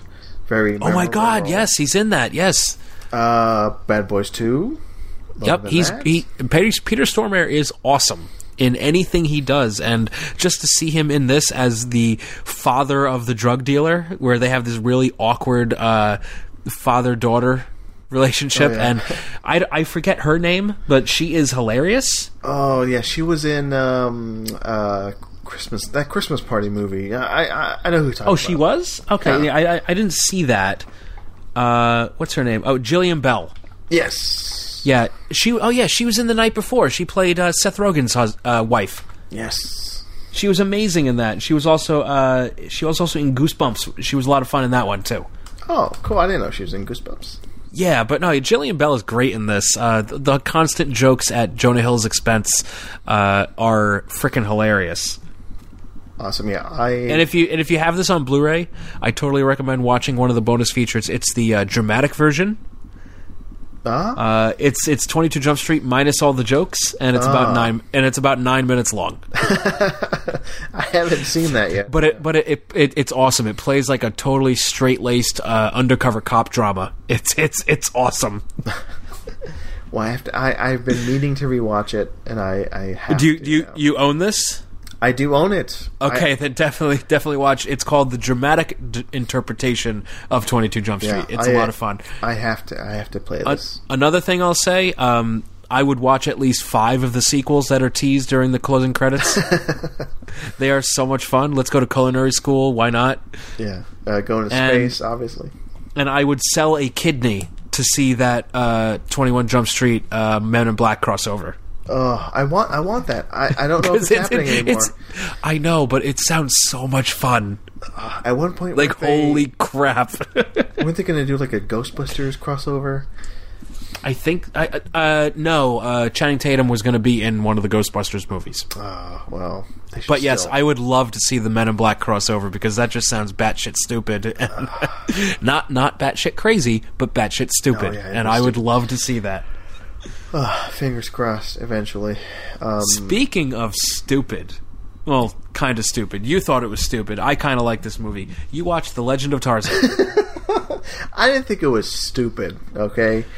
You thought it was fine. It was fine. It was fine. I put it on just to put it on because it was on HBO, and it's fine. It's fine. It's fine. It could have used a few more action set pieces. I don't. But like I've said on the show before, it seems like it was a big blockbuster that didn't want to be a big blockbuster. Yeah, that makes sense now thinking about it. I don't know. Maybe the cast is good. Yeah, okay, let's start the cast. Margot Robbie's awesome. Who's that? Who's the lead guy? He's got like a name. God, Skarsgård? Skarsgård, yeah. Something is it? Skarsgård. I think he's a Skarsgård, but I don't know which Skarsgård. Alexander Skarsgård. Alexander Skarsgård. Yes. He's good as Tarzan. I don't mind He's him. pretty good, yeah. I like him a lot. Margot Robbie, Sam Jackson, Christoph Waltz, although I thought Christoph Waltz needed more to do. He had that cool thing that he had. Yeah, it was like made of that character trait. Made of like spider web. What? No, that was that his necklace he had made of spider web. His weapon. It's a Catholic thing. What's the yeah, but it was the in the movie they tell you it's like a material made of like spider web, and it's like really strong. Okay, yeah. I might not have been paying attention. That's why he's able to fuck up Tarzan with it. or rosary beads. That's what it was. Yes. But okay. I wanted. But yeah, no, I liked it. I liked this movie. I thought the effects were fun. Yeah. The effects were pretty good. Skarsgård was a pretty great Tarzan. It was pretty close to the novels. I dug it. I thought Sam Jackson was fun in this as well. I thought he was really, really good. I like that the story wasn't an origin story. Oh my god! Do you have no idea how relieved I was when he's like, it starts out with him like in London. Yeah. I'm like, oh, that's what we're doing. All right. Which is good, yeah. And him and Jane already have like a backstory. Well, at that point they're married, right? Yeah. Yeah, so I like that aspect of it. I don't know, just by the end, I like that. I like how simple it was, the story. Yeah. Like, Christoph Waltz kidnaps Jane, and Tarzan has to find her, and then it just rolls from there. But I don't know exactly what was missing. That maybe it was the direction. I didn't really feel that compelled with like the action. I don't know. It's just something felt off for me. Yeah, I could see that. Yeah, but it's fine. Like I don't regret seeing it. No, it's a like the writer for Talk Film Society, Ian West, said it's a good Sunday morning matinee movie. Yeah, exactly. It's a throwback. Yeah, I think so. It could have used a bit more oomph. In terms of. But overall, I did enjoy it. I thought it was a good time. Maybe a bit more, like you're saying, a bit more action, another set piece, or something. But I mean, the character work is really good. I think Margot Robbie is really great as Jane. I think she's terrific in this. Like, there's one part where she's just cowering in the jungle, terrified, and she sells it. Yeah. She like, I buy it. I'm like, this is not a movie set. This is actually happening. Okay. Yeah, I don't think any of the cast is the problem with this. No, not at all. No, I really like Sam Jackson in it, even though he was playing. Oh, he's great. When they were all swinging on the vines, and he's like, "Are you kidding me?" Okay. Even though he's essentially playing himself, like he doesn't have an accent or anything. He's just Sam Jackson. Yeah, but he's also good in this. He is good. I will say I preferred him in this to Skull Island. At least they gave him something to do in this and a purpose. I don't know. I like him in Skull Island a lot. He's just Mr. Screamy in Skull Island because he's angry. He just wants to kill Kong. I don't know. I think the original casting for that role would have been better for that character in Skull Island. Who was it? It was supposed to be J.K. Simmons. I don't know. He was when Skull Island. Okay, going back to Skull Island. Originally, J.K. Simmons was going to play that role, and originally, John C. Reilly was not in the movie. Oh, yeah. Apparently, originally it was going to be Michael Keaton, but he had to drop out because of Spider-Man. I'm glad they kept. I'm glad they switched it to John C. Reilly. And honestly, I would have liked to have seen Michael Keaton do a batshit crazy, quirky character because he's good at that. But the fact that I got Steve Brule versus King Kong made me more than happy. For your health. I don't think anything can beat John C. Reilly in that role. No, I'm all about sweet berry wine. But I think Jackson in that Skull Island role, it works for me. It does. He's fine. Let's get off this movie. Speaking of fine, Tarzan, Legend of Tarzan. It's the fine. Definition of fine. Yeah, I wasn't that impressed by the end. It just left something. I'd watch another one. Oh, I don't even know if I'd watch another one. I think I would, honestly. As long as David Yates doesn't direct. He's fine. That may be the problem. That may be the problem for me. He's fine. I feel bad for him. Why? He has all the work. Yeah, I know, but he does this one little thing that it's from interviews. It seemed he wanted to make a Tarzan movie, and then nope, you're doing Fantastic Beasts for the next 20 years. Oh, I'm so sorry. That's sad. You could have actually gone on to do other things where you could have been recognized, but now you're just going to be that guy who does the Eddie Redmayne franchise. I'm so sorry, Mr. Yates. Yeah, maybe it could have been a case where if Legend of Tarzan was a hit, he'd make a sequel and kind of go nuts with it. Yeah. But oh well. No, it will never happen because Legend of Tarzan didn't light the world on fire. So it seems that's a thing with Burroughs books. Same thing with John Carter. I mean, John Carter is a lot better than this. Yeah, damn right it is. And it should have gotten 5 sequels by now. Yes, it should have. That should have been the new franchise, but it didn't happen. Anyway, the world is unfair sometimes. So, hey, Marcelo, what the hell is Septicolo? Oh, yes. Septicolo. I hope we're pronouncing it right. I don't think we are. It is Italian, and I think it means... Oh, I'm reading it here. It says... no, that's not it. It means something in Italian. I think it means put on a show. I have no idea what this is because it's not even showing up on IMDb. Oof. Let's see. I don't think it exists. It means, Fake news. It's a documentary. Okay. Yes, it means to put on a show. I was right. I just looked it up.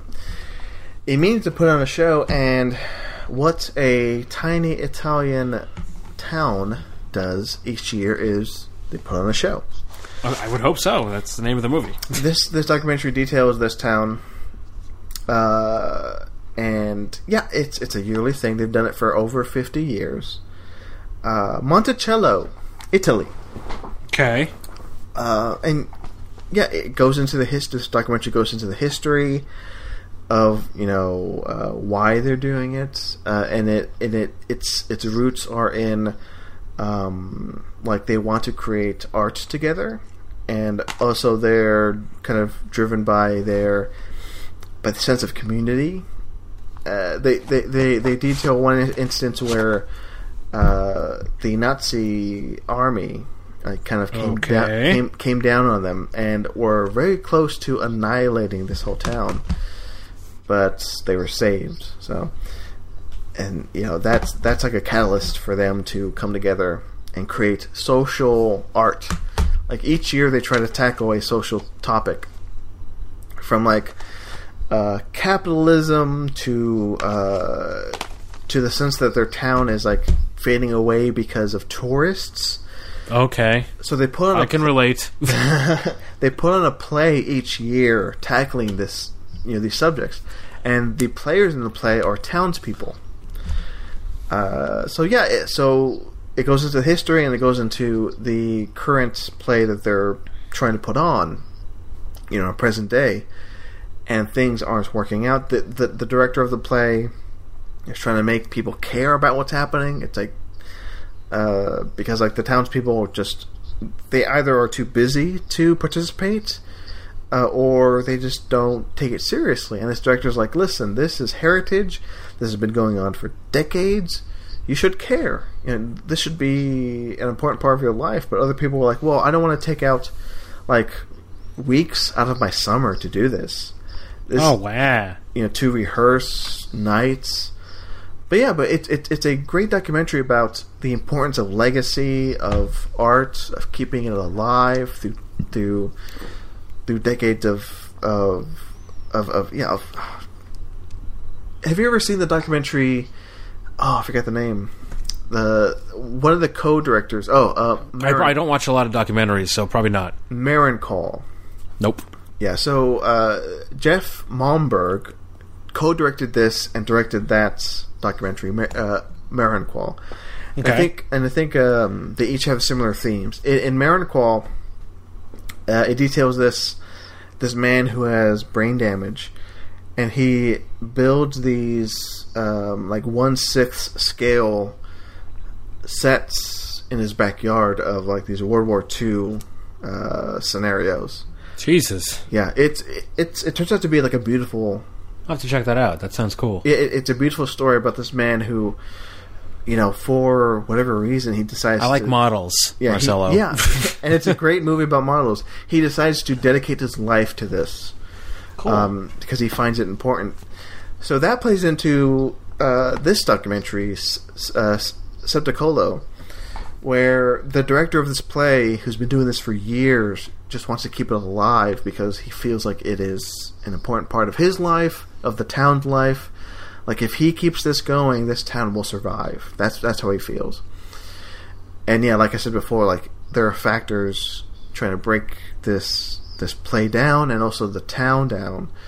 By the end, it makes a case for why, a small town in Italy should remain like it is because of its heritage.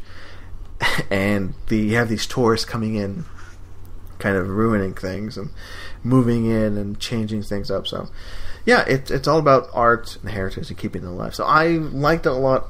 At this point, I'm not sure when it's going to be released. I hope hopefully soon. Hopefully it's on Netflix. 'Cause, yeah, it's very good for what it is. It's like I said, it gives the history of this play, and it becomes like a fly on the wall making of this play, the current day play, and trying to keep it together. So I liked it a lot. If you've ever seen, listeners, if you've ever seen that documentary Qual, then I'm sure you appreciate this new work from the same director. Septicolo, I believe it's what it's pronounced. Yes, I will have to see this. Yes, please. If you like documentaries and if you like art, then you'll love this. Marcelo. Yeah. I want you to challenge me. What? Challenge you? What's challenge all about? Oh, this one I will not say too much about because there is not much to it. Okay. But I'm sure. Is it another documentary? It's another documentary. Oh. I'm learning too much. My brain hurts. Okay, so this one is a change of pace from the other documentaries I've discussed. This one's about falconry. Ooh. Yeah. And I've always wanted to get into that. I always think it would be fun. Just have like a crazy ass bird of prey on your arm. Like, that's terrifying. Like, I want that. If you love except with owls. If you love the imagery of falconry, then you'll love the challenge. Well, I love Royal Tenenbaums, so yeah, okay. No, okay, that's a good. Okay, you've nailed. I think you've nailed the aesthetic of this documentary. Go, Mordecai.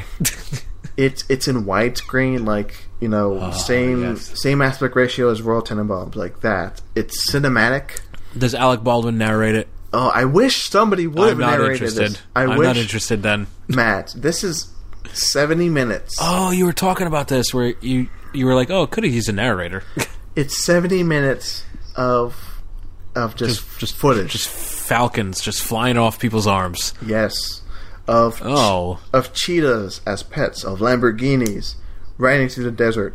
Cheetahs as pets? Yes, cheetahs as pets. So is this a documentary on the counselor?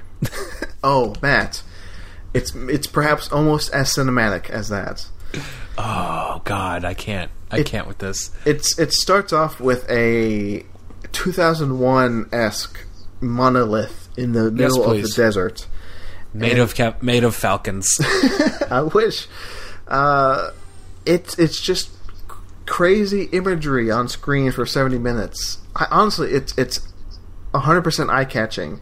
There's a scene where these guys are in the desert. And, okay, there is no plot. I'll say that. I was going to say there's a plot. There is no plot. These guys just go to the desert, and they go to a falconry competition. That's it. And you just see them... That's it. That's all they do. Yeah, these random people coming together and doing this. So there's scenes wherein these bikers roll through the desert. There's shots of like their gold-plated tires spinning. Yeah, it's very Terrence Malick in the way it presents.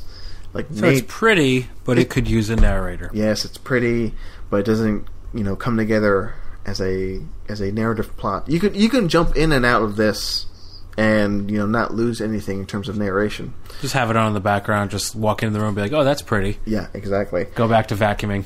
Yeah. There's a scene where a GoPro is attached to a falcon. Oh my god, yes. It's sold. It's an amazing shot. And I said in my review of this, it's what cinema is. It's what cinema can be. Can be, yes. Yeah, it's astonishing footage, but in a documentary that is like very blasé about story structure, it's I wish it were in a better movie. I'll say that. Oh. But I highly recommend it. There are some astonishing scenes in this. There's like a scene where like these two guys are just hanging out on like a sand dune, and this car drives in front of them, and it spins out on like another sand dune, and it just rolls. And you're like, wow, like I can't believe the camera captured that. There's a lot of those moments in this. Where the challenge. Like, yeah, where it's like, whoa, I can't believe the camera captured that. And that's all it is. 70 minutes. 70 minutes of the challenge is that. I'll check this out. Yeah, I for the lack of narration, for lack of voiceover, for lack of narrative thread, I recommend it. It's worth a watch. It's 70 minutes out of your day. I'm sure... Out of your life. Out of your life. That's an easier way to sell something to people. Out of your entire life. Because I mean, if you say something's like, "Oh, it's an hour out of your day," they'll be like, "I don't know. No. I only got 24 of those." But if you say it's only an hour out of your life, holy shit, you could have like so many hours in your life. It's only actually not 70 minutes. It's like 67 minutes. Oh my god, it's like 67 minutes out of your life, people. Yeah. And I failed to mention this in my review. I should have. It's like very screen capture worthy. There are a lot of like you sit down, watch it on your computer, and like capture like 1,000 beautiful shots from it, and hang it up on your wall. Why not? So it's gorgeous. It is. I just wish I had a story. It's not at all. Oh well. That is the challenge. Real quick, let me go back and issue a correction. The previous film you talked about, Septicolo. It's pronounced Spedicolo, and that's why I couldn't find it on IMDb. Spedicolo. There you go. See, I'm not good with pronunciations, so Spedicolo. It's fine. Spedicolo. So hey, Spedicolo, very good. It has a story. Yes. The challenge, not so much story-wise. It looks pretty. It looks pretty. At least it's pretty.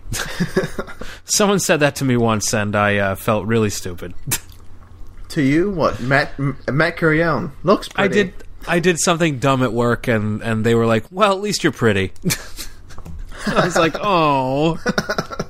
You're much like the challenge. You're pretty. Oh. Speaking of pretty, to close out the show, this week over at Talk Film Society, well, when you're listening to this, it'll be last week at Talk Film Society, we kicked off what I hope is a segment an article series that we do over the months now. It's called the Disney Hall of Fame.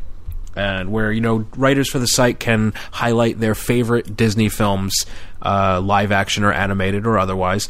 And I went with my favorite, Lilo and Stitch, which I know you haven't seen yet. Nope, not yet. But I am here to tell you that both Lilo and Stitch and Lilo and Stitch Part 2, Stitch Has a Glitch, are on Netflix.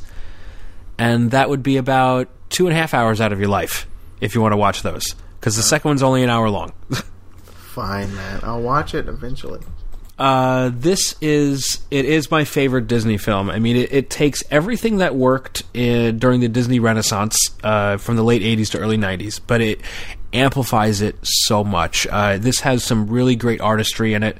I love that all the backgrounds are hand-drawn watercolors. They're all watercolor paintings, and a smart thing on the director's point that they did here was set it in modern-day Hawaii. And not in some like far off land in the past. This shows modern day Hawaiians as they live, not in these like lavish resort towns, but this is like a typical like suburban area of Hawaii, much like you would see in The Descendants from Alexander Payne a few years ago. It tells the story of a cute little blue alien who crash lands on Earth. He is on the run from his creators. He has been banished, and he hooks up with Lilo and her sister Nani because they think he's a dog. So they adopt him for $2 from the local shelter after he gets hit by a truck. The voice cast here is great. One of the directors does the voice of Stitch, and it is really cute. Nani, the older sister, is actually voiced by Tia Carrera from Wayne's World. Abraham Lincoln. She's great in this. She would actually, in recent years, she's done a lot of voice work. She voiced Nani in this film, in the second film, and throughout the entire animated series that ran on the Disney Channel for a few years. I just love the character of Stitch, and I love Lilo. I think it's one of those movies where it has a lot to say about family, and that no matter what your family is, it doesn't have to be, your typical mom, dad, and a kid. It can be anything. I mean, in this movie, Lilo and Nani, it starts off, they've already been orphaned, and Nani is doing everything she can to care for Lilo and try to keep her family unit together any way she can. I mean, she's being hounded constantly by social workers. It's not your typical Disney film at all. It touches on a lot of real life situations that families are going to have to face. And I will say, much like other Disney movies, it has some great songs. But in this case, it's a bunch of cool Elvis songs, along with a few originals. It's a great jukebox musical using some great references to Elvis Presley's Blue Hawaii, which I haven't seen in a long time, but I remember really enjoying it. It's Angela Lansbury's in that one, too. She's terrific. If you look at the design of Stitch, it makes total sense that these two guys would go on to make How to Train Your Dragon. Because Stitch kind of does look like Toothless the Dragon in those movies. So now I finally understand the t-shirt that Carlo wears all the time, where it's Stitch in a Toothless outfit. Where I'm like, oh, I get it now. That makes total sense. And these guys also directed Mulan, which I need to see. Mulan's I still have good. not... Yeah, I haven't seen it yet. It seems that they have a real attachment to strong female characters, which I appreciate. And I really love this movie. For years, I had not seen it. It was released during my too cool for school phase. When I was in high school, I was like, I'm too old for Disney. I think a lot of people go through that phase. And then when they become adults, they kind of realize, you know what, maybe these movies are for me. And I can learn something or see something in it that I can appreciate. And goddamn, I love Lilo and Stitch. And it's one of Disney's best movies. It's my favorite Disney film. And yeah, these are just wonderful characters that you want to hang out with as much as you can. And if you buy the Blu-ray, you can hang out with them for an extra hour and 10 minutes because the sequel is on there. Stitch Has a Glitch, where, the aliens from the first one, they're hanging out. And one of them was voiced by Kevin McDonald from Kids in the Hall fame. Yeah. He's one of the main aliens in the first one. He comes back for the second one. And, hey, Stitch malfunctions. And everyone needs to team up together to kind of like help him out of his trouble. It's actually much like the first one is a look at family strife. The second one is easily read as a look at mental illness and how, you know, people need to come together to overcome that. I love the sequel too. It's not as much substance as the first one, but it's still a great time with Stitch and Company. I love both of these movies, and I would watch this any chance I get. So yeah, you can look for a little more coverage on Lilo and Stitch on Talk Film Society coming up in June when the 15th anniversary comes up. Ooh, sneak preview. Oh yes, yeah, this movie's great. I have not seen this. Hey, it's on Netflix. I'll watch it. I will. It's really good. It's really good. I'll have to. I will. And it's so pretty. It's such a beautiful movie. I had that thing where you were talking about where, like, you're in high school and you're like, oh, I'm too cool for. Yeah, exactly. Like, that's why I missed everything from. I saw Hunchback of Notre Dame, and then everything after that I skipped out on. Like, in my senior year of high school, I was like, oh, I should go see The Incredibles. And I didn't. And everyone made fun of you. No, I didn't. See, that's the thing. Like, I kept watching Pixar movies. But like animated Disney movies, I'm like, those are stupid. Those are for kids. I don't want to watch it. I didn't even watch Pixar movies. I felt bad. Oh, wow. I feel bad now for not having seen The Incredibles in theaters. I'll say that. Same here, actually, yeah. I wish, like, the Draft House or somebody would screen it in theaters so I could experience it. Yeah, good luck. I want that to happen. Good luck with Disney giving those rights out. You're right. It's probably not going to happen. But yeah, hey, if I could turn back time, maybe I'd go see Lilo and Stitch. I like that song. I'm not going to make any promises as to when I'll see it, Matt, but I'll see it. Lilo and Stitch. You should watch it. It's really terrific. I honestly think you'll love it. I'm sure I'll like it. It's a like I was saying to a friend of the website, Diego. He said to me, he's like, I just want to say what you've been saying. You're crazy if you haven't seen this movie, or if you don't like it. There's something wrong with you. Like, you need to see this movie, Marcelo. I'll see it, and I'll pass. Because hey, it's also Diego's favorite. It's his favorite Disney. Yep. Okay, I'm sold. I'm going to see it later today. Then, if Diego says to see it, then I'll see it. Oh yeah, he really loves it, and. Yeah, no. Diego's good people. Yeah, Diego's great. Speaking of great, that was... But yeah, check both of these out, Marcelo. They're both well worth your time. Okay, fine. Both are well worth it. Did you ever see the sequel, or sequels, I can't remember how many there were, of Aladdin? Yes. When I was a kid, I owned The Return of the Jafar on VHS. Was there like another sequel after that? I think there yes. was. Oh my God, what was it called? I know this. I owned it. My brother got this for his birthday. It's like where he's part of the thieves, right? The King of Thieves. King of Thieves, was that it? It's not very good. I liked Return of Jafar, though. I like that. Yeah, Return of Jafar was pretty cool. Yeah. But yeah, did you ever see the sequel to Lion King? Yes. Was it any good? I've seen... Hold on, which ones have I seen? I've seen a few of the sequels. There's more than one? Oh my God, yeah. I've seen Lion King 2, Simba's Pride. It's pretty good. Okay. It's all about, Simba and Simba's daughter. I've seen Lion King 1.5. Oh, I remember that's the Timon and Pumbaa movie. I think I saw that one. Which, I mean, come on, I'll watch anything with Timon and Pumbaa. I mean, come on. Ernie Sabella and Nathan Lane, they're a great duo. But yeah, no, I've seen those two. And there was just a recent one that was put out that I did not watch. I forget what it was called, but they advertise it in Target all the time. But Disney sequels, hey, that could be its own article on Talk Film Society. I'll write about one of my favorite Disney sequels. Which is that? The Rescuers Down Under. That's a sequel? Oh my God, yeah. What, The Rescuers Down Under is a sequel? I thought that was... No, it's the sequel to The Rescuers. Oh, yeah, okay. Yeah, with Bob Newhart. I might not have seen The Rescuers. I might have just seen The Rescuers Down Under. Oh, man, I saw Rescuers Down Under in the theaters. That was a lot of fun. Okay. It also helps that I'm part Australian, so I knew what the hell they're talking about most of the time. And plus, you have George C. Scott as the bad guy. Come on, it's awesome. Oh, jeez.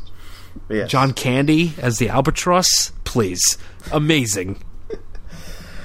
That was a nice... Oh, God, I love The Rescuers so much. I want to watch both of them now. It was a nice trip through Disney sequel dumb. Sequel dumb. Hey. I thought you just said dumb. I was like, that's mean. Sequel dumb. That's a word, right? But not all Disney sequels are bad. No. Like Rescuers Down Under. Speaking of dumb, let's shut up our mouths and end this episode. Okay. Not having a guest, we went on longer than usual. I look down at the clock and I go, oh, it's already 12:30 my time and 1:30 Matt time, so... Yes. We definitely filled up... I was worried at one point that we had to fill up space, but I think we filled up... It is late. We filled up plenty of space, Matt, with this episode. So, before we say goodbye, plugs. Yes. Plugs. Well, as usual, you can find me on Twitter at TheRealMattC, and you can find me on Letterboxd under the same name to see that I'm not lying about what movies I've been watching. And you can find me over at Talk Film Society, where I'm the managing editor, and I'm producing a lot of great stuff for y'all. Lots of fun, and check out my Lilo and Stitch article. It's great. Yes, do that. Toot my own horn there. Do that, folks. Don't read that article, Marcelo. Why not? It might have spoilers in it. I don't know. Fine. I'll watch the movie, then I'll read the article. Okay. It's only 80 minutes long. It's fun. Keep going. The article is 80 minutes long? No, the movie. 80 minutes. Oh. I do like short movies. I that's one thing I liked about these. One last thing I'll say about Lilo and Stitch. That was a stacked year at the Oscars for Best Animated Film. What was nominated that year? Holy crap! I believe it was Lilo and Stitch, Monsters Inc., and Spirited Away. And Spirited Away. Well, what won? Spirited Away. Spirited Away. I actually so either way, Disney was going to win an Oscar that year. Yeah, Ice Age, because they owned all three of those. Ice Age, Lilo and Stitch, Spirit, Stallion of the Cimarron, and Treasure Planet. What about these movies? They were nominated for Best Picture, for Best Animated Picture. That's weird. Yeah. Do you remember the movie Spirit, Stallion of the Cimarron? Yeah, the horse movie. Yeah. That was I have nominated, not seen it, no. Along with Treasure Planet, Lilo Stitch, Ice Age. Love Treasure Planet. I don't remember Treasure Planet. Oh, it's fun. What is that? It's Treasure Island. It's Treasure Island in space. 2002? Man, I thought that was like early, like maybe late 90s. Yeah. Anyway. I was pulling up this page as you were talking, Matt. It should have gone to Lilo and Stitch. Yeah. I forgot that Rango had won Best Animated Feature. Damn right. Our boy Gore Verbinski has an Oscar, my friend. Yeah, I love that. I forgot that. Yeah. I forgot that Verbinski was an Oscar winner. He won an Oscar for My Favorite Western. Good for him. And it's kind of similar to how Georgia Miller has an Oscar for animated movie. For Happy Feet. Yeah, for Happy Feet. Anyway, plugs. That's another good movie. I haven't seen that movie, Happy Feet. What? Yeah. Oh, it's great. It's so much fun. Okay, Dancing Penguins, growing up. Hey, do you like George Miller? I do like George Miller. Then you'll love this. It is very George Miller. What is that? It's bonkers. That's what I mean. Okay, fine. It's bonkers, and it believes in everything it's doing. It does not sell itself short at all. Fine, I'll watch Happy Feet. Oh my god. Don't watch the sequel, but watch Happy Feet, the first one. What's wrong with Happy Feet, the sequel? It's fine. It's not as good as the first one. Does George Miller direct that? I'm not sure. I should look that up. Happy Feet 2, TWO. He does direct it. He does. Oh. Interesting. Something must have happened between Happy Feet 1 and Happy Feet 2. Yeah, he was working on Fury Road. He was busy. Speaking of busy, my plugs. Yes, Marcelo J. Pico on Twitter, TalkFilmSoc on Twitter, TalkFilmSociety.com, TalkFilmSociety.com. Also, hey, podcasts. Oh, my. We have this podcast, Matt. Glad you're listening, folks. Also, Soderbergh 2828. Oh. Me and Mike Schindler discuss all of Steven Soderbergh's feature films. I like him. He's a pretty great director. I don't know if he's good peoples. No, I'm talking about Schindler, Mike Schindler. Oh, he's good peoples. He's great. I like him. I think, like I mentioned on an episode previous, you should get him on the show. Convince him. We should get him on the show. Hey, Mike, come on the show. Yeah, he's great. There, he's booked. 28 movies, 28 episodes, covering 28 years of Steven Soderbergh. Damn. Good time. So far, we've done the first. I do hope you talk about his black and white cut of Raiders of the Lost Ark. I think in the first 4 episodes we have mentioned it. Okay, cool. His obsession with editing classic films. Yeah. We talked about 2001. That cut he did. We talked about Heaven's Gate. That cut he did. He's quite the bituation. He keeps himself busy, even though he's busy on his own. I don't know where he finds the time. There's a lot I admire about him. I admire how he keeps himself busy. Yeah, just working, just on his TV show, on his films, and also like when on his free time. Like he just likes to have fun editing. You know, yeah, he's likes to stay busy. Good for him. Yeah, man. Good for him. But yeah, hey, that's one of the reasons why I jumped at the chance at making this Steven Soderbergh podcast. So I have to talk to you off mic about that show, but go on. Listen to that, folks. Okay, so those are my plugs. I have nothing else. TalkFilmSociety.com. Okay, Matt. Yes. Thank you for coming on. This is where it's a good time. This is where I thank you for coming on. Thank you for coming on the show that you host. Thank you. What? We should do this more often. We should really work out those games we talked about earlier in the episode. I love it. That can be a lot of fun. Give me one more. Come on. Okay, let me think of one. Okay, but we should make like stipulations where we should make it harder on ourselves, where we can't name like directors or actors. You know, we have to like describe. Maybe like do a quote from the movie, something like that. So okay, okay. No directors, no actors. Okay, here's one. Oh well, this is gonna be easy because like it's right in front of me. Evil X's. Huh? Evil X's. You don't know it? Oh my god! Evil X's? Evil X's. It's like a video game movie, but not based on a video game. Canada. Scott Pilgrim. There you go. I can't believe you needed more after Evil X's. Okay, I'll give you one right now. Okay. His birthday was today. Heads explode. What? Scanners. Yeah, there you go. There you go. Oh, Jesus. See? Aaron Eckhart has to dig into the earth. San Francisco. I know what it is. I can't remember the name of it. There's a lot of lava. I know what it is. The Core. Yes. Yes. Oh, this game is I've never tough. seen it. but I'm looking at it on the shelf. I wish I had a shelf in front of me. I don't have many to go by. Oh, here's one. Okay. You Hate It. Dreams. Dream Within a Dream. Inception. There you go. See, that's easy. I hate that movie. That's how I started off. You hate it. So, because I was looking around, I have a poster for Inception behind me. So that's. I know you do. That. Yeah. I know you do. It's all right. I have a Christopher Nolan poster on my wall too. So, of The Dark Knight. See? Yes, I know that. I know that for sure.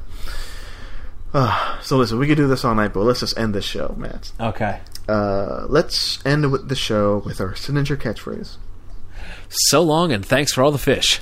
Thanks for listening, folks, and keep on watching. Oh yeah, that one. It's a bit.